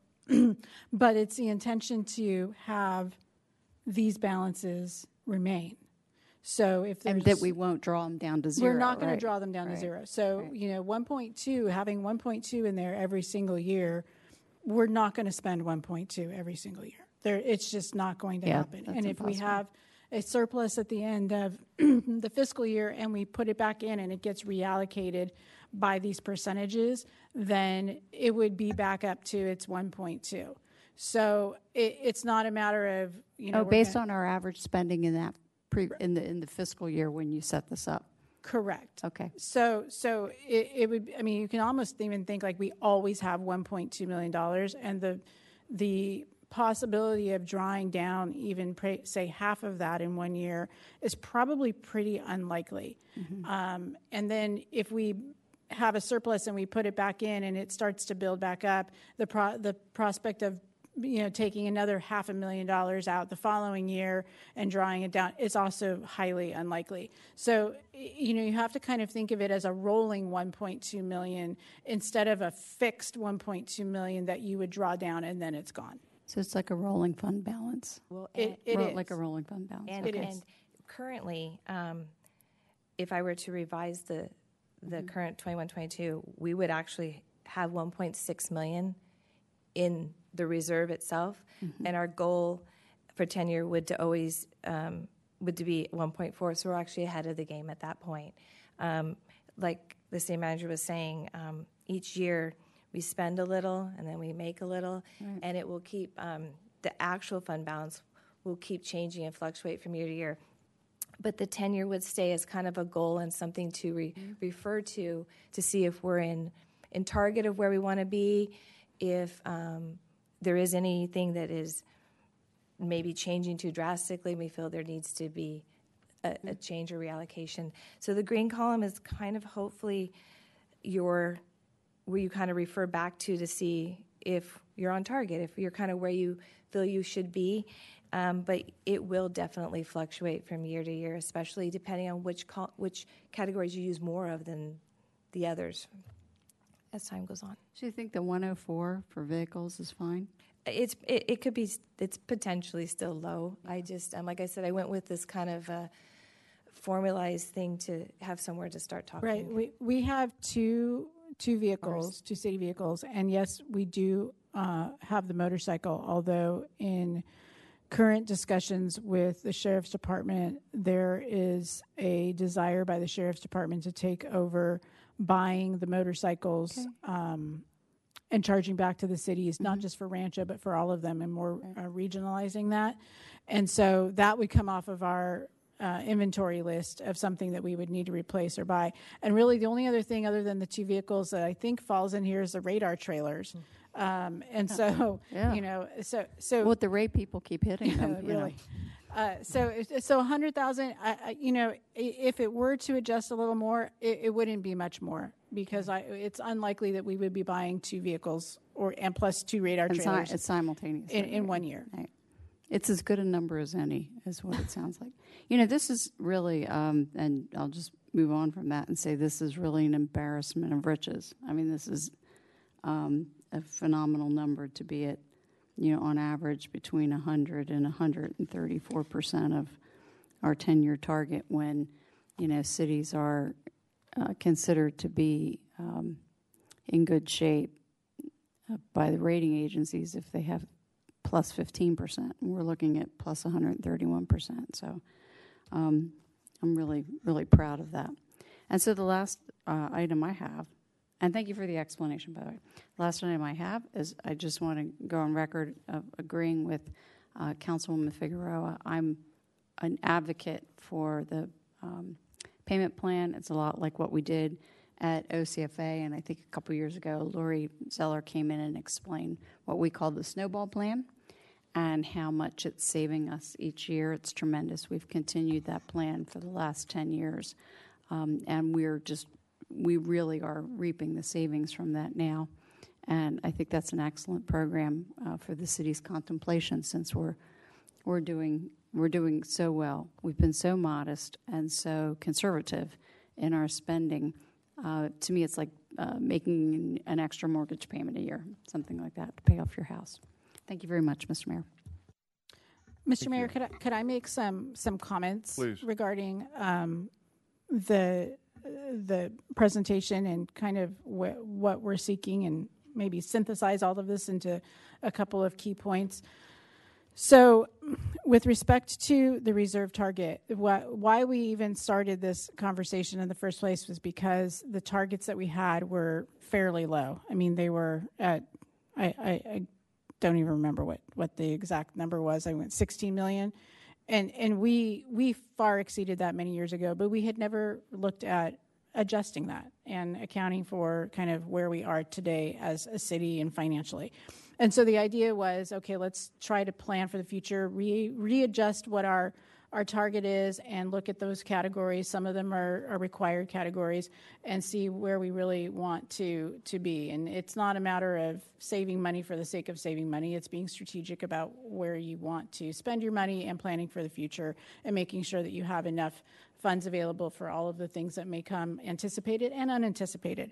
And so, I think what we've done is we've tried to really think through very carefully and thoughtfully about what our needs are going to be over the next 10 years, and look at what amount do we absolutely have to have in the case of an emergency or some unanticipated, unforeseen event, and maybe where there might be some funding available for some of the future needs of the city, or things that are desirous of the council on some, maybe some special projects. And we clearly have enough to do that, but we want to still protect and make sure that we have enough for, again, those unforeseen things. And that's really where this 10-year target is. It allows it to grow a little bit every year so that we don't end up 10 years from now in the situation that we are today, where all of a sudden we have, say $50 million and our target is 27 or whatever it is. It allows it to grow a little bit with that and really keep up with inflation, as well as all of the changing needs and things within the world of city government. So that's kind of the issue with the green column, if you will, is our idea as of today. And of course, we welcome your input. We want to hear what you have to say, and make sure that it's something that is that you're all comfortable with, and it will, you believe, suit our needs in the future. With respect to the UAL, consider it this way. If we did nothing, that UAL is just going to continue to grow. It's just, we have employees that retire. We occasionally, not very often, but we add, maybe one employee here or there as we need to. And it's just never going to go down on its own. And it will continue to grow. Sometimes it won't be as less, or sometimes it won't be as much. Sometimes it'll be a little more based on CalPERS earnings. So providing some funding towards that and getting it into a manageable and something that we feel comfortable with, I think, is prudent. I think a 10-year strategy at this point, given the losses that CalPERS has had, would be a conservative way of addressing it rather than all at once. I would not recommend today, based on the information we have, taking $2 million out of your reserves that's been earned over the last 20 years and giving it to CalPERS because it might be lost. But you do want to chip away at it, and so a 10-year plan to be able to do that, I think, would be very effective at doing that. Why is this important? Why not just let it grow forever and a day? I mean, some cities do that, and now they're looking at balances of, millions and multi-millions and tens of millions and hundreds of millions of dollars. I don't think we would ever be there just because of our size and also because the council implemented pension reform many years ago, but still it would grow to some degree. It is something that's reflected and reported on our annual reports, and it does count towards our bottom line, and ultimately, if we let it go out of hand, it could affect our credit rating. And that's not something that anyone wants to happen. So there isn't a reason why you would want to start to chip away at that. And I think that this is a good way of starting that process. And hopefully in 10 years, we would get down to where it's just, hardly anything at all. And it's something that we'd say, we can live with that going forward. The final thing I would say is if the council decides to do that, what the recommendation would be, and we did not put it in here because we didn't want to confuse the process too much, because it's a lot of numbers and there's a lot of columns and there's a lot of rebalancing and reallocation, and we didn't want to confuse it. But what we would recommend doing is taking $1 million out of the council strategic bucket and creating a category and putting it as a UAL bucket. This would not be one that would be replenished every year, because the idea is that you're going to take that 100,000 and you're going to be at 97% funded at the end of 10 years. And if halfway through the council wants to change that and maybe look at where we are funded wise, we could do that. But the idea is not to, we wouldn't need $1 million at the end of 10 years if our unfunded liability is, say, down to 20,000. It just wouldn't be necessary. And that would be our recommendation going forward. And we would certainly bring that back with we still have to do a formal policy. We still have to show you all the numbers. We would do it at that time. But that would be our initial thought of how we would achieve that. Thank you. Yes, that's correct. Thank you. Let me weigh in. I want to circle back to the UAL. What I'm seeing here, I'm in favor of, but I'm still trying to wrap my brain around the UAL as well. And the way I'm doing that, because I respect your recommendations tremendously. I want to understand a little bit more about your recommendation of $100,000 a year over 10 years. And jump in anytime if I'm headed down the wrong way. I'm looking at this similar to paying off your mortgage in some ways. So I have a dollar amount that what I'm looking at is your $100,000 annually over 10 years as somewhat of a dollar cost averaging approach to investing. Well, I think most people know what that is. Okay. And there's pros and cons to that. So we have a mortgage, and that mortgage right now is X, whatever that dollar amount is that we owe. First question is, if we decided to pay off whatever that number was tomorrow, our liability towards retirement could grow, will grow, or might not grow, correct? Depending on the investment returns of PERS. So we might pay, let's say we pay $2 million and we have a zero balance. Okay. Whether or not we would owe money again is totally incumbent upon their ability to invest. So far, so good? I got a yes here and a maybe there. There's always going to be some fluctuation because you're going to have increases to salary that ultimately define how much is required to pay through PERS. If you, as you have retirements, that's going to change as people live longer or don't. That will affect the ultimate amount that is required to pay PERS, as well as, if I'm going to throw it out there, let's say you wanted to take all your contract services and make them all employees, that would change the entire payment structure for how much we would owe PERS. So it is a little different from a mortgage in that a mortgage would be you bought a house for this amount of money. You have to almost think of it as it's not exactly apples to apples, but think of it as you have a mortgage, but you refinance every year. The amount's always going to grow, and you're never going to actually pay it down in total. You might chip away at it and get a little bit lower, but it's never going to go away. Okay. So that's where it's a little bit different than a house or a mortgage. Again, go back to and I'm not advocating that we write a check and pay it off tomorrow. I'm not. But I'm trying to think here if it makes more sense to pay more than $100,000 a year. financially? Because there's an emotional component to having no debt, and there's a financial component to it. And I'm trying to, we can feel comfortable because we don't owe PERS anything. So go back to paying it all off. We get a bill, correct me if I'm wrong, from PERS every year, and that's based on what we owe them.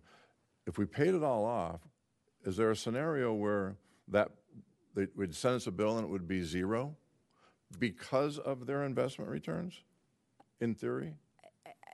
I was nodding kind of in theory, but also like the city manager was saying, how they determine our UAL is there's many factors, and they do a complete evaluation and actuarial evaluation, like Jennifer mentioned, how long people are living, how many people you have on retirement, your overall salary base. There's other pieces to that too that I can't even think of right now. So the equation that gets to that number, it also takes into consideration the amortizations from prior years and how those are all carrying forward. It's a very, very complicated methodology to get to that number on a very... But before you get off of that, let me interrupt you. I'm not worried about how they come to that number. Well, I guess what I'm trying to say is I can't tell you that strictly whether the investment returns are positive or negative, we would have not have a payment or not. We could still have a payment based on other variables that we have no control over. Well, although I will say, in theory, you could have zero. And I know that for a fact because there were years and years and years in the 80s and 90s when many cities were considered superfunded, meaning they didn't get a PERS payment or a PERS bill every year, and they didn't have to pay that. I will say, unfortunately, some of the retirement formulas that were granted to certain groups at the time in the late 90s and early 2000s really changed that picture, and I don't know that we're ever going to see Superfunded status again. But it has occurred, so in theory and actually, it could happen. Right. Yeah, 3 of 50, we'll never see it again. I get it. All right. Won't happen. Some people, yeah. So let me go back. So I'm not trying to make this difficult. So it depends. There's a complicated formula on putting together our bill. I get that. It could fluctuate. What I'm trying to understand is I think you've answered, we are at the mercy to some degree of the investment returns of PERS. Not to some degree, but to a big degree. Yes. So if let's say their return is 20% next year, and the increase to our services or our liability is 2%. Does that mean we wouldn't get a bill? If their return is under our increase, is that what that means? Or is that not a fair question? No, it would go towards paying our unfunded liability. So based on their investment returns, they will help cities if they can because their investment return is so high. They have policies in place. But if it's low, can't help you. Right. There's a set amount that they determine an agency, a city, needs to pay everything it would ever need to pay employees that are retired. And that amount, they do that formula, and they come up with this amount. And so let's just say, for the sake of argument, it's $1 million. It may not be, but let's just say it's $1 million. So that means that when Stephanie retires and Cheryl retires and I retire and all of our employees retire, it's what is needed to say it needs $1 million to pay the PERS pension liability every year until we die. And they've figured out when we're going to die. They've looked at our profile and determined, based on the fact that we're female and we don't smoke, how long we're going to live. And so there's this $1 million that needs to be paid. So they take and they invest, they make their investment earnings. Sometimes they lose money, and it's like losing in your portfolio. And now all of a sudden you still owe the $1 million, but you only have $600,000 in the account. You're going to be making up, that bill is that $400,000 that you need to pay.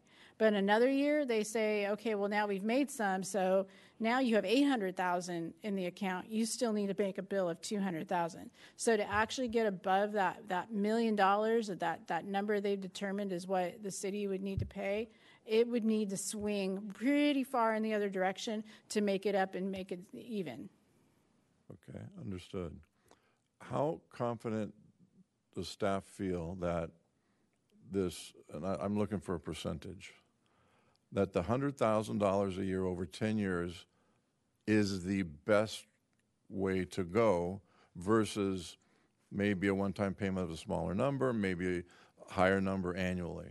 That proposed plan of $100,000 over 10 years, how strong do you feel that that is the financially the best plan here? Given the numbers that we know today, it is a reasonable plan that does not significantly take a large chunk of our reserves out of the reserves and hand it over to PERS at one time. And it would achieve, again, based on the numbers. Can I stop you for 1 second? When you Yes. say hand it over to PERS, we're just paying our bill, right? We're paying on a bill that we owe. Right, but they're taking that money and they're still going to invest it. And if they understood. As Stephanie indicated, the more money you have in there when you have losses, the bigger those losses are of an impact. Understood. And we're making higher interest rate on our investment, our reserve fund than we used to make. But so when our return on our reserve fund is higher than what they're making, which I don't know because they invest in all kinds of crazy stuff. I mean, go back. Do you feel that with 100% this is the best road for us to take, or is there just it's somewhat of a very, very educated guess? It's an educated guess. I mean, there is it'll change next year. There's nothing wrong with that. I'm just right. It would change next year, and we could pay $100,000 a year. And even though they said we'd be 97% funded, we could be 100% funded. We could be 90% funded at the end of that. I mean, as Mayor Pro Tem Gamble indicated through the OCFA and the snowball plan, they had a number of years where they were making a lot of progress, and then there were a couple of years where all of a sudden they lost funded status, and it went from, I don't know, like 86 to 82, all in the matter of a year, even though they had paid all of the funding that they had planned on paying. Right. Okay. I mean, and then maybe other council members want to talk. I like the annual payments, but I would like to see, as much as you can, what the difference in 10 years would be, even though you can't do it because you don't know what their return is going to be, with a higher yearly amount. And we can provide some options. I think what the direction we really kind of wanted on that aspect for tonight is, do you want to create a category where we put money from the reserves account into a category within the reserves account to pay down the unfunded liability? So we're not, if we leave here tonight, Stephanie's not going to go sign the contract with PERS tomorrow and get it all going. I mean, there's other options to look at, other time to look at other options, longer periods, more money, less periods, whatever we, want. We'll have more information because they always provide us with information in timely increments. So really what we wanted to know is this something you want us to pursue or not? And my last question is whether it's in column A, this dollar amount, or column B, what's the difference? Whether it's in a designated column or it's not, but we're still addressing this issue, is there an advantage to having it in its own category? It's a planning tool. It helps us make Okay. sure that we're not commingling and taking money out of emergency reserves that should come out of something else, and that we still have enough money for to buy our radar trailer, the next one when it gets hit. Fair enough. Okay, I've taken up time. Other questions, comments? Can I ask a really quick question? You could go probably a million different ways with options. Is there you want to see a 10-year plan but be 100%, or you want a 5-year, a 3? Is there anything that you can kind of give me as like a kind of a direction of, I would like to see how much it would cost to do it in 3 years, 5 years, 10, or a percent, something that, because I could come with a lot of different They ways. go down the line, and to that question, we'll each answer that for you, if that's okay, Council. Brian?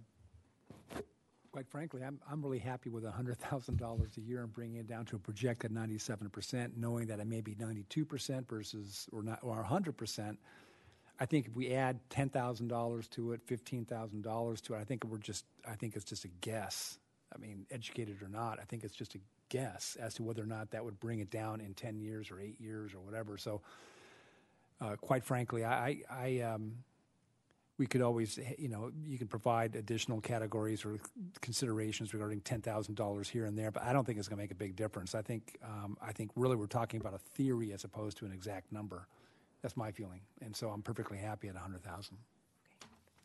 Member Pro Tem. Thank you, Mr. Mayor. I'm a fan of being funded at 85%, taking $1 million out of council strategic and putting it into a separate line item for a transfer of $100,000 every year until the city achieves an 85% funding level. Thank you. Councilmember Beal. What's our current funding level? I think it's I want to say in the 70s. Sorry. I think we're at, if I'm looking at this right, 73%.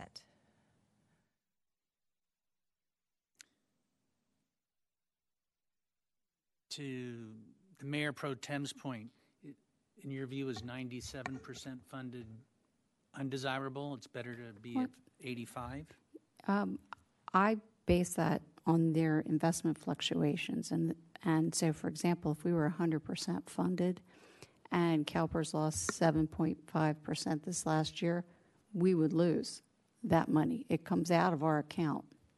So you want to, I think the sweet spot on this was with all the work that we've done on OCFA is to be funded at like 85% because the amount of money you pay them in your cost of funds or the interest that you pay for not being 100% funded is compatible with the risk that we're willing to take the funds that aren't invested in CalPERS and put it in another investment. So that you manage yourself, because one thing the city never does, we may make 0.1% from year to year, but we never invest in things that lose money. So you're flattening out that risk, and so that's why I like that. Whether it's 87 or 89, I don't think 100% funding is really a good goal. I think you can play with the additional funds that you haven't funded to CalPERS with a better, more assured rate, managing your own money for that 10 to 15%. Can I ask a quick question on the 85%? If we stuck with the 100,000, we probably get to 85% in 6 years, 5 years. 1, 2, 3, 4, 5, give or take 5 or 6. Yeah. So is that?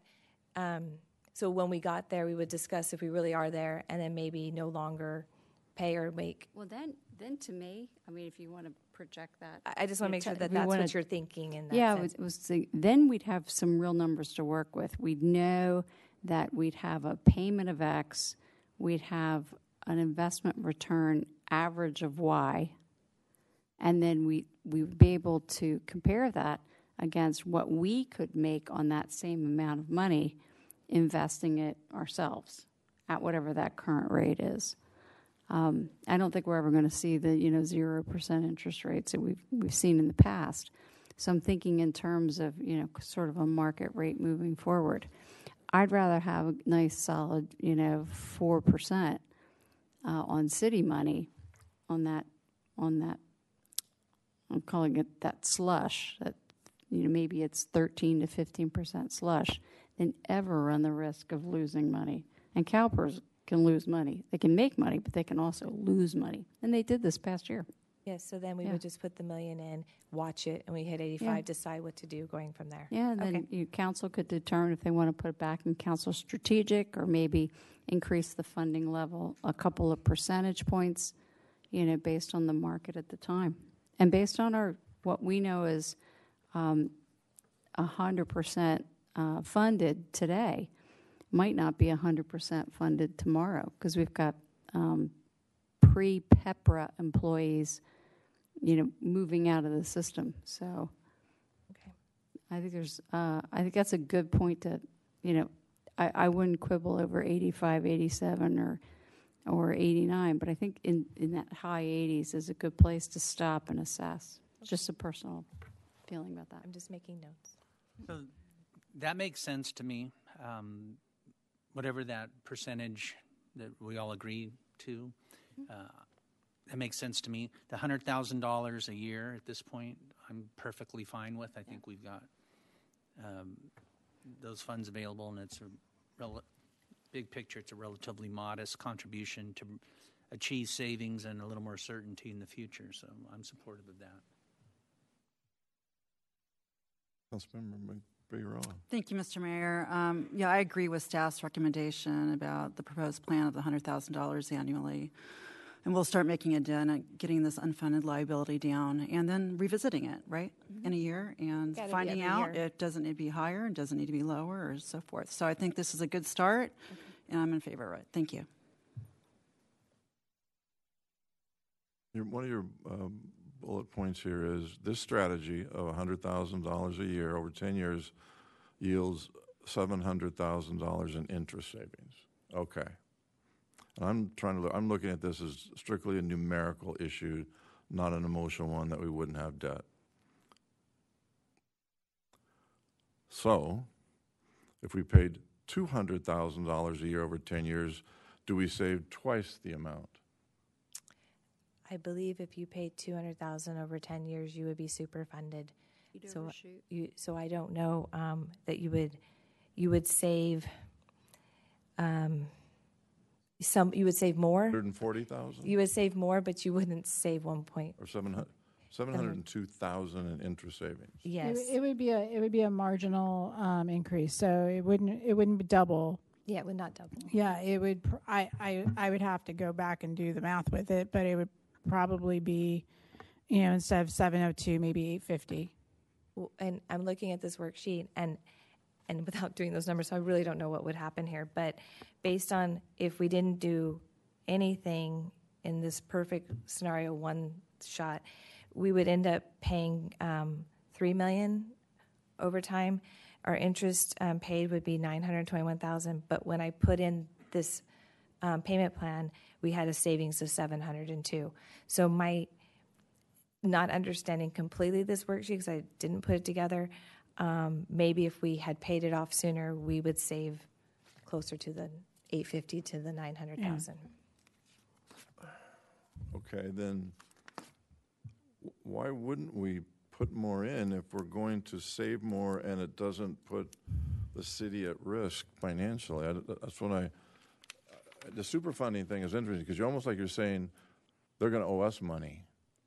And if that's the case, we would just stop. This isn't like there's a contract that you have to pay $200,000 every year. No, I'm not doing it that way, no.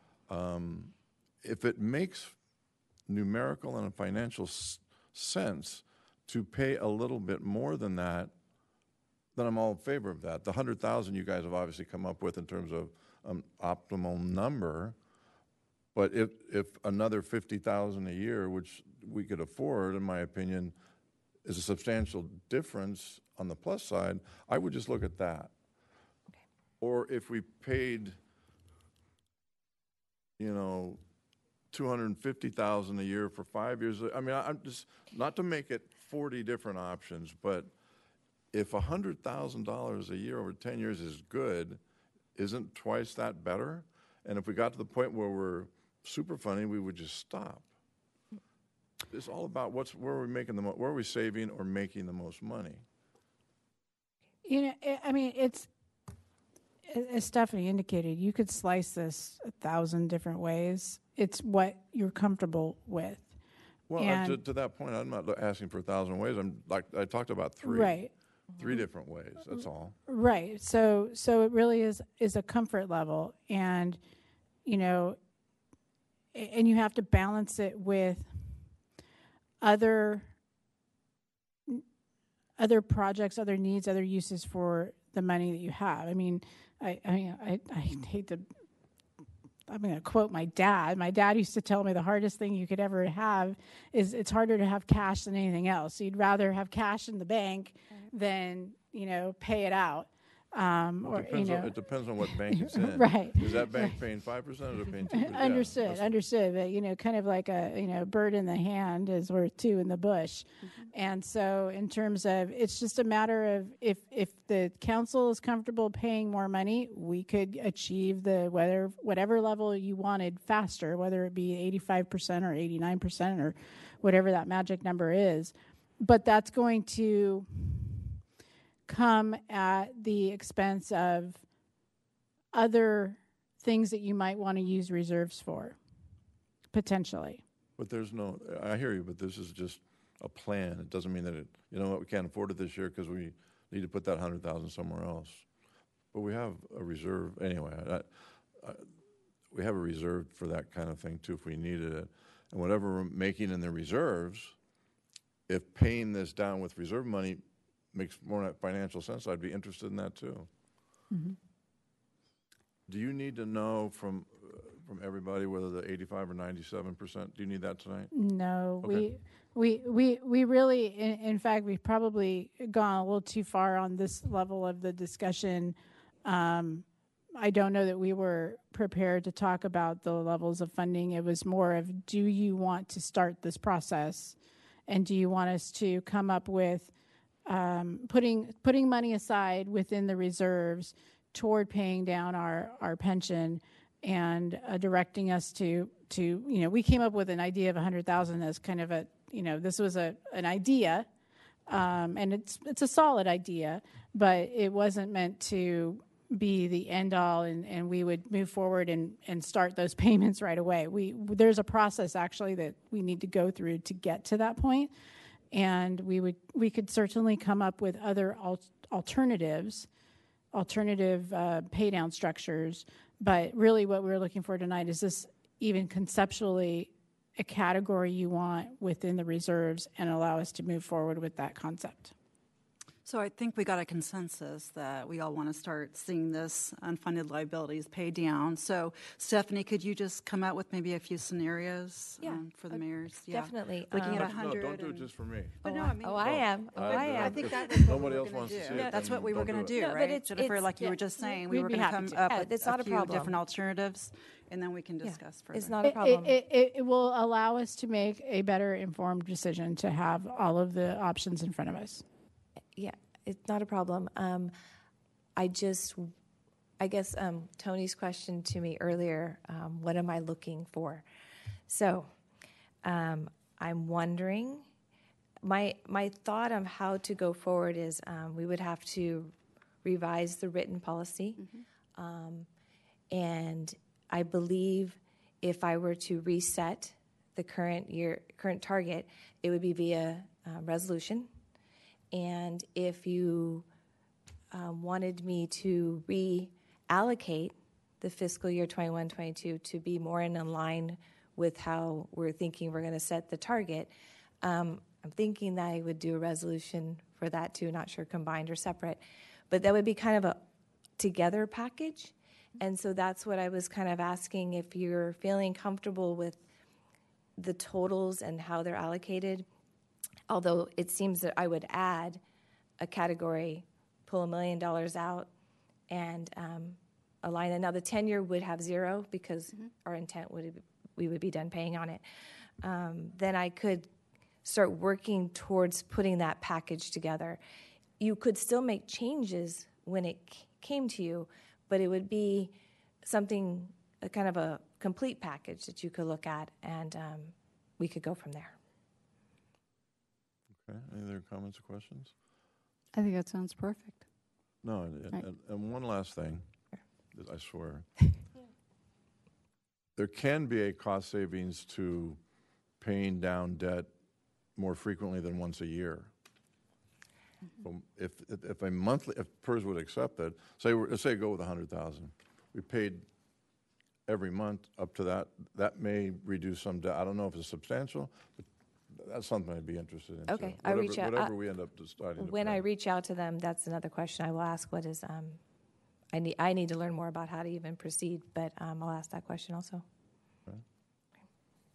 I have a hand up. Thank you very much, Mr. Mayor.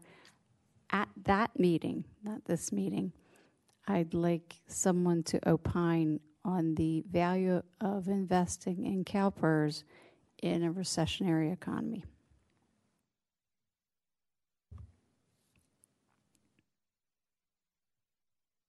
Any other comments or questions?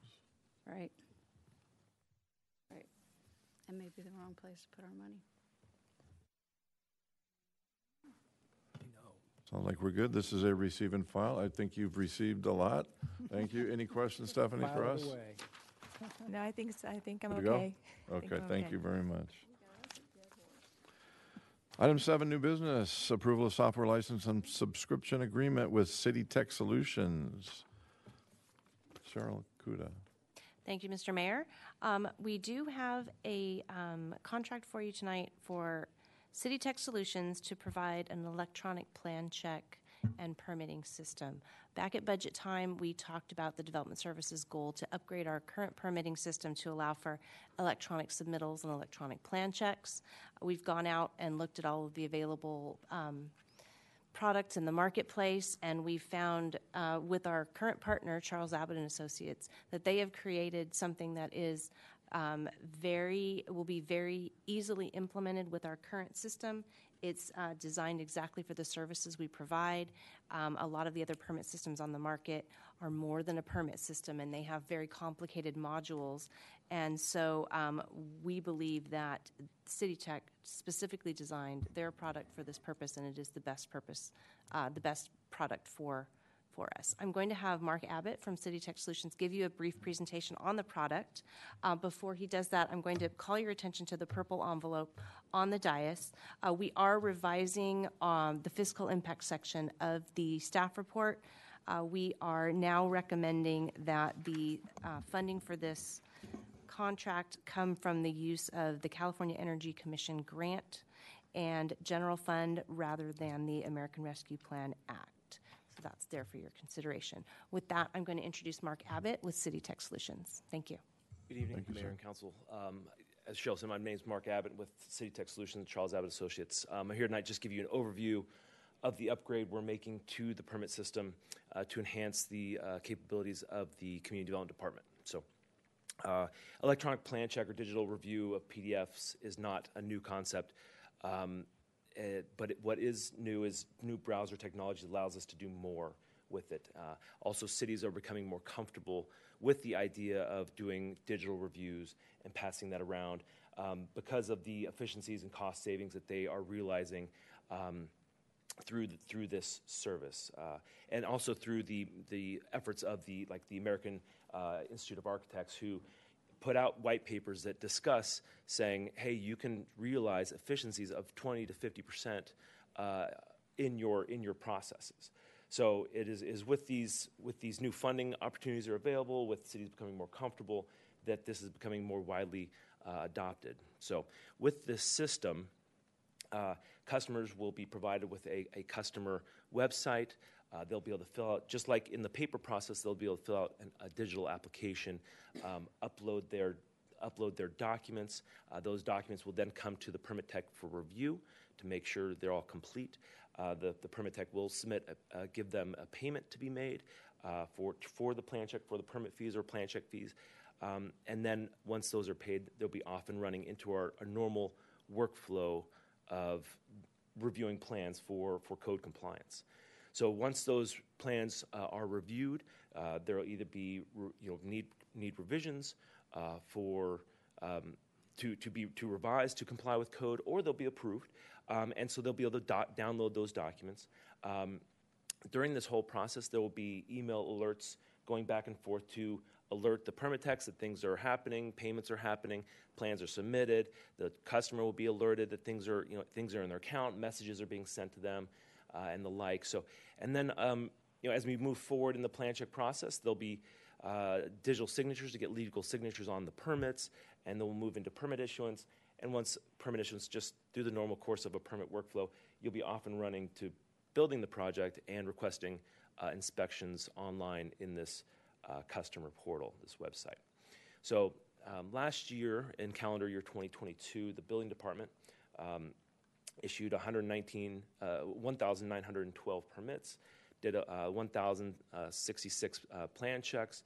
The department did 3,979 inspections, and we took in an unknown number of phone calls asking for statuses of plan checks and permits and inspections, and a lot of that will be reduced with these efficiencies from the new upgraded permit system. And so with that, we hope to reduce a lot of the staff hours processing plans for our employee of the year to funnel the plans all around City Hall and to the contractors, calling contractors, waiting for them to call back, coming in. Just all of those processing times will be reduced greatly, 20 to 50% if we go by the AIA's estimates. You will have faster plans. They'll be able to return to the customer, within seconds once they're done. Paper costs will be reduced. Applicant driving time, as the agenda item said, trips to City Hall will be reduced, and of course, gas in there, not having to drive as much will be reduced, the amount of gas used. So, we could get into that. There's paper costs. There's all sorts of other efficiencies that aren't mentioned here, but that gives us an overview of the customer portal that will be provided, as well as the efficiencies that can be gained through this upgraded system. And if you have any questions, I'm happy to answer. Questions from the council? Just want to make sure everybody had a chance to look at the supplemental. Got it. Councilmember Figueroa? Hi, Mark. Thank you for being here. Quick question. So if I'm a contractor, general contractor versus a homeowner, am I looking at the same, is there a section for me if I'm a general contractor versus a homeowner, or is it the same website for both? Yeah, same website. Same website. Everybody comes to the same website to submit just the same application that you would otherwise at the building and safety counter. Is there a part on the website where a general contractor could ask a structural question regarding the plan in terms of just something specific?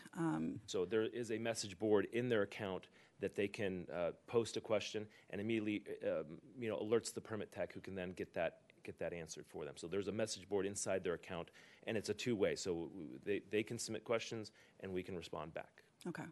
Yeah, I think this is just going to be a great enhancement, and just wanted to echo to what our city manager was saying about general contractors and what they think about dealing with our city, and it's always very, very positive. So this is just going to take it to another level in terms of service. Reduce phone calls like you were talking about, trips here. I think contractors are going to really be just so happy to see this. So I'm excited for it. Thank you. Much questions? Thanks, Mark. Thank you, sir. I'll tell you a fun story, Mark. Thank you for staying through this meeting. You got to see a little bit of everything tonight, didn't you? So Mark, you'll find this fun, but on my last project, we had over 15,000 sheets of drawings. And when we took it to the city to kick it off, I asked them how they were going to handle plan checks, and they were very proud. They had a big red stamp pad and a rubber stamp. And I said, well, we're going to have 15,000 sheets of drawings. And I thought the man was going to have a heart attack sitting there. So we had to get that city onto an electronic plan check platform to do this. And it was extremely expensive. And ultimately, that was the choice of that city, the program, and the system that they used. But it came with so many unnecessary modules that it just became so cumbersome to use that half of the employees stopped using it. So, the whole thing became a nightmare. I like the fact that this includes modules that are really only, applicable and appropriate to us. And I agree with Councilmember Figueroa. I think the community, both the residential community and the general contractors, are just going to love this. We've been waiting for it, and pretty excited to have this here tonight. So I'm happy to make a motion to approve. Second. Just before we vote, just one question. In the recommendation, you explain why we're waiving competitive formal bidding. I would just think it's important just for the verbal record, just to explain that again to anybody that might listen, why that's occurring. I agree with the what we're doing here, and I'm all in favor of it, but just wanted to address that for a second. Sure. Sure. Thank you, Mr. Mayor. Of course. So the Rancho Santa Margarita Municipal Code allows for the waiver of the competitive bidding process when certain conditions are met, when a service is uniquely suitable and or when a unique situation exists. And so we have explained in the staff report the uniqueness of this product with respect to our particular systems and with the other systems out there, as Councilmember Gamble mentioned. They're very one-size-fits-all. This is a very tailored system, and so we are able to make 3 of the findings, more than 1, which would be the minimum. Right. We can make 3 of the findings to waive the competitive bidding process in this instance. Thank you very much. We had a motion. Mr. Mayor, just real quick, too, I just wanted to address any of our homeowners that are about to embark on a remodel, that our city is in possession of quite a few of the original housing plans that were turned over by the county a certain number of years ago. We have most, not all, but your architect as well as your general contractor will absolutely love you if you're able to turn those over to him prior to the start of the project. So I just wanted to let everybody know that. Thank you. We have a motion and a second. All those in favor say aye. Aye. Aye. Aye. Motion carries unanimously. Thank you.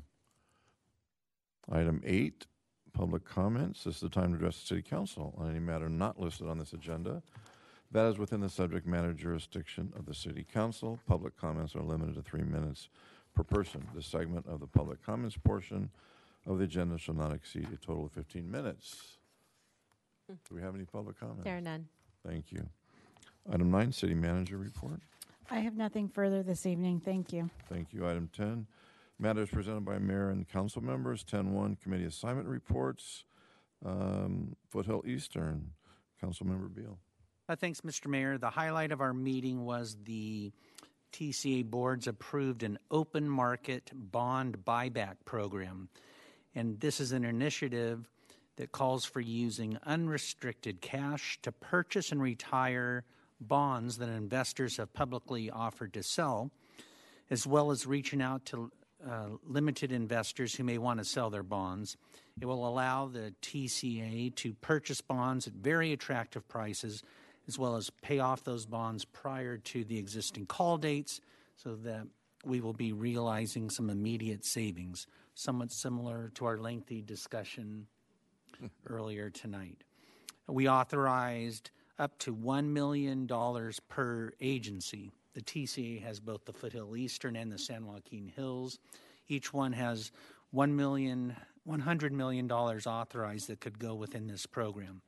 And we will be receiving quarterly results on the progress of this program from our staff. So we're trying to save some money, retire those bonds early whenever possible. Thank you. Appreciate it. Item 10-2, council member reports and comments. To my right. I know it's late.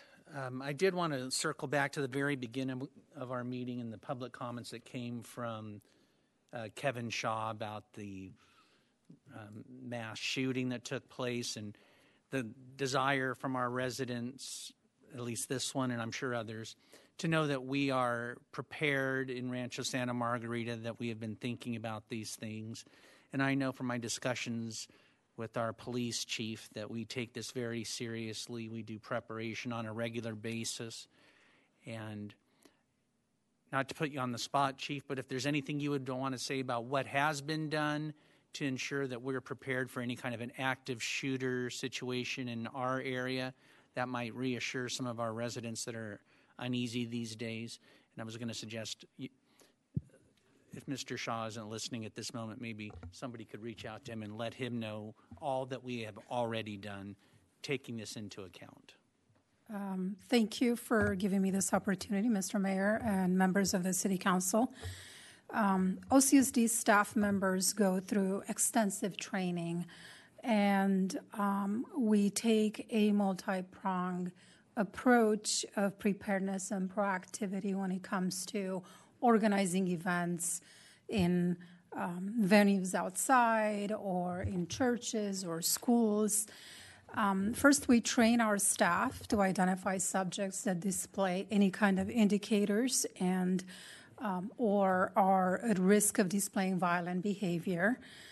And we, as you may know, in Orange County, we have a fusion center that is part of the Fusion Center network throughout the nation.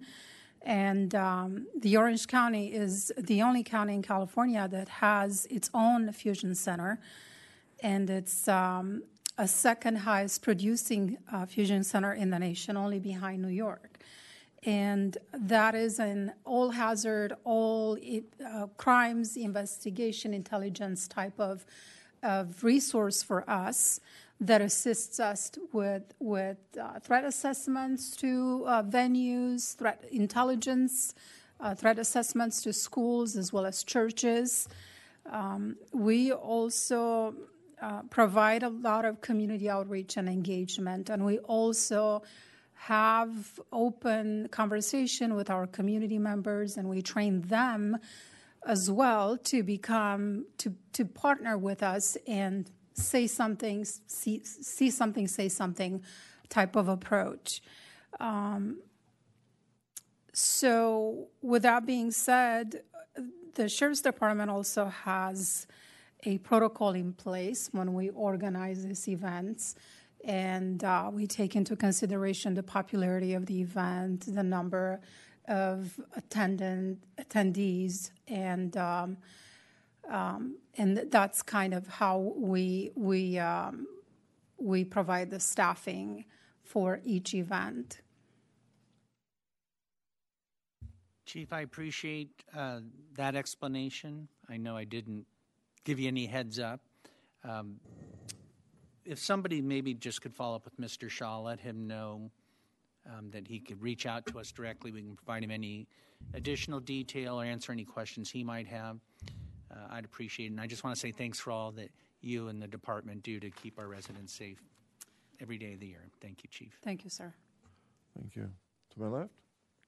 Thank you, Mr. Mayor. I just want to bring up briefly, following up in a way to Councilmember Beal's comments and questions. There have been a lot of analyses regarding what city is the safest in California. We see them all the time. And the most recent I should bring up deals with the safest cities with the best quality of life. And I should bring up the fact that based upon the FBI crime statistics, Rancho is number one. Danville has now fallen to number two. Yes. So there we go. Yes. So yes. I bring that up, and I think it really helped that we shipped some of the malcontents to Danville. It kind of worked out real well for us. But in any event, Rancho is number one. That and van Danville's caravan number two. we sent up there. Yeah, with, right. Yeah. With the So with the van. congratulations to our residents, our businesses. Thank you very much, Chief, for all you do, and the Orange County Sheriff's Department for keeping us safe and stopping crime before it ever starts. So I appreciate that very much. We're very lucky to be living here, folks. Thank you. Member Pro Tem? Yeah, you have real bragging rights, Chief. I've been begging for this for years, and here you are. You come along and make it happen. All right. I just want to do a little shout out. One of the questions that I get frequently in the community is, how do you become a firefighter? And that's because I sit on the board of OCFA at the pleasure of my colleagues here.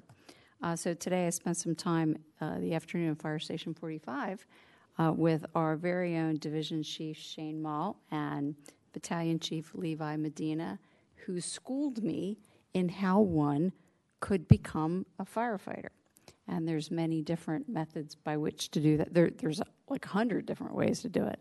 But now I feel up to date and able to answer that question. I just wanted to give them a big shout out. It was informative. They were very prepared for our meeting, incredibly helpful, and it was engaging. I appreciate those guys, and it's a shame that Shane's not here to hear that, but it needed to be said. Thank you very much, Mr. Mayor. Thank you. I want to add to the comments about this new number one ranking. It's a big deal. And I hope that the men and women of the Sheriff's Department that work here for us know that. Do they know that yet, do you think? Or those that work for you, Chief? No, sir, they don't yet. No, Okay. not yet. Oh. Well, we'll get something out there. Oh, thank you. It's a huge deal, and to your things you were saying a few He's minutes ago. skywriting it. There's a lot of Saying. things that go into that. Number one, those that wear green every day and go out and put your lives on the line for us, and we do appreciate that and realize that. All the way to the residents and business owners of this city that, what you said earlier, they see something and they say something. It's such a team effort, but really, obviously, goes without saying, it starts with the men and women of the Sheriff's Department. We're going to have more conversation about, some more recognition for the folks that work for you every day. But please tell them for us that we see them. We know what they do. I was reading the paper in my house, look out the window, and the other day, and 3 sheriff's cars go by, and of course, in the quiet little community I live in, all the neighbors were running out, and whatever it was taken care of in a matter of minutes, as always. And your response time is so great, and obviously you followed in the footsteps of some tremendous people before you, but boy, have you really took it to a different level. Sergeant, thank you for what you do. Thank you for being there tonight when we needed you. Can't say enough, but we'll stop for now, but we'll try to get some recognition out to your men and women. And do we have a Thank message for Danville? No. Just checking. They haven't called yet, have they? Yeah, okay. Okay. The next regular meeting of the City Council will be held on Wednesday, February 8th at 7 p.m.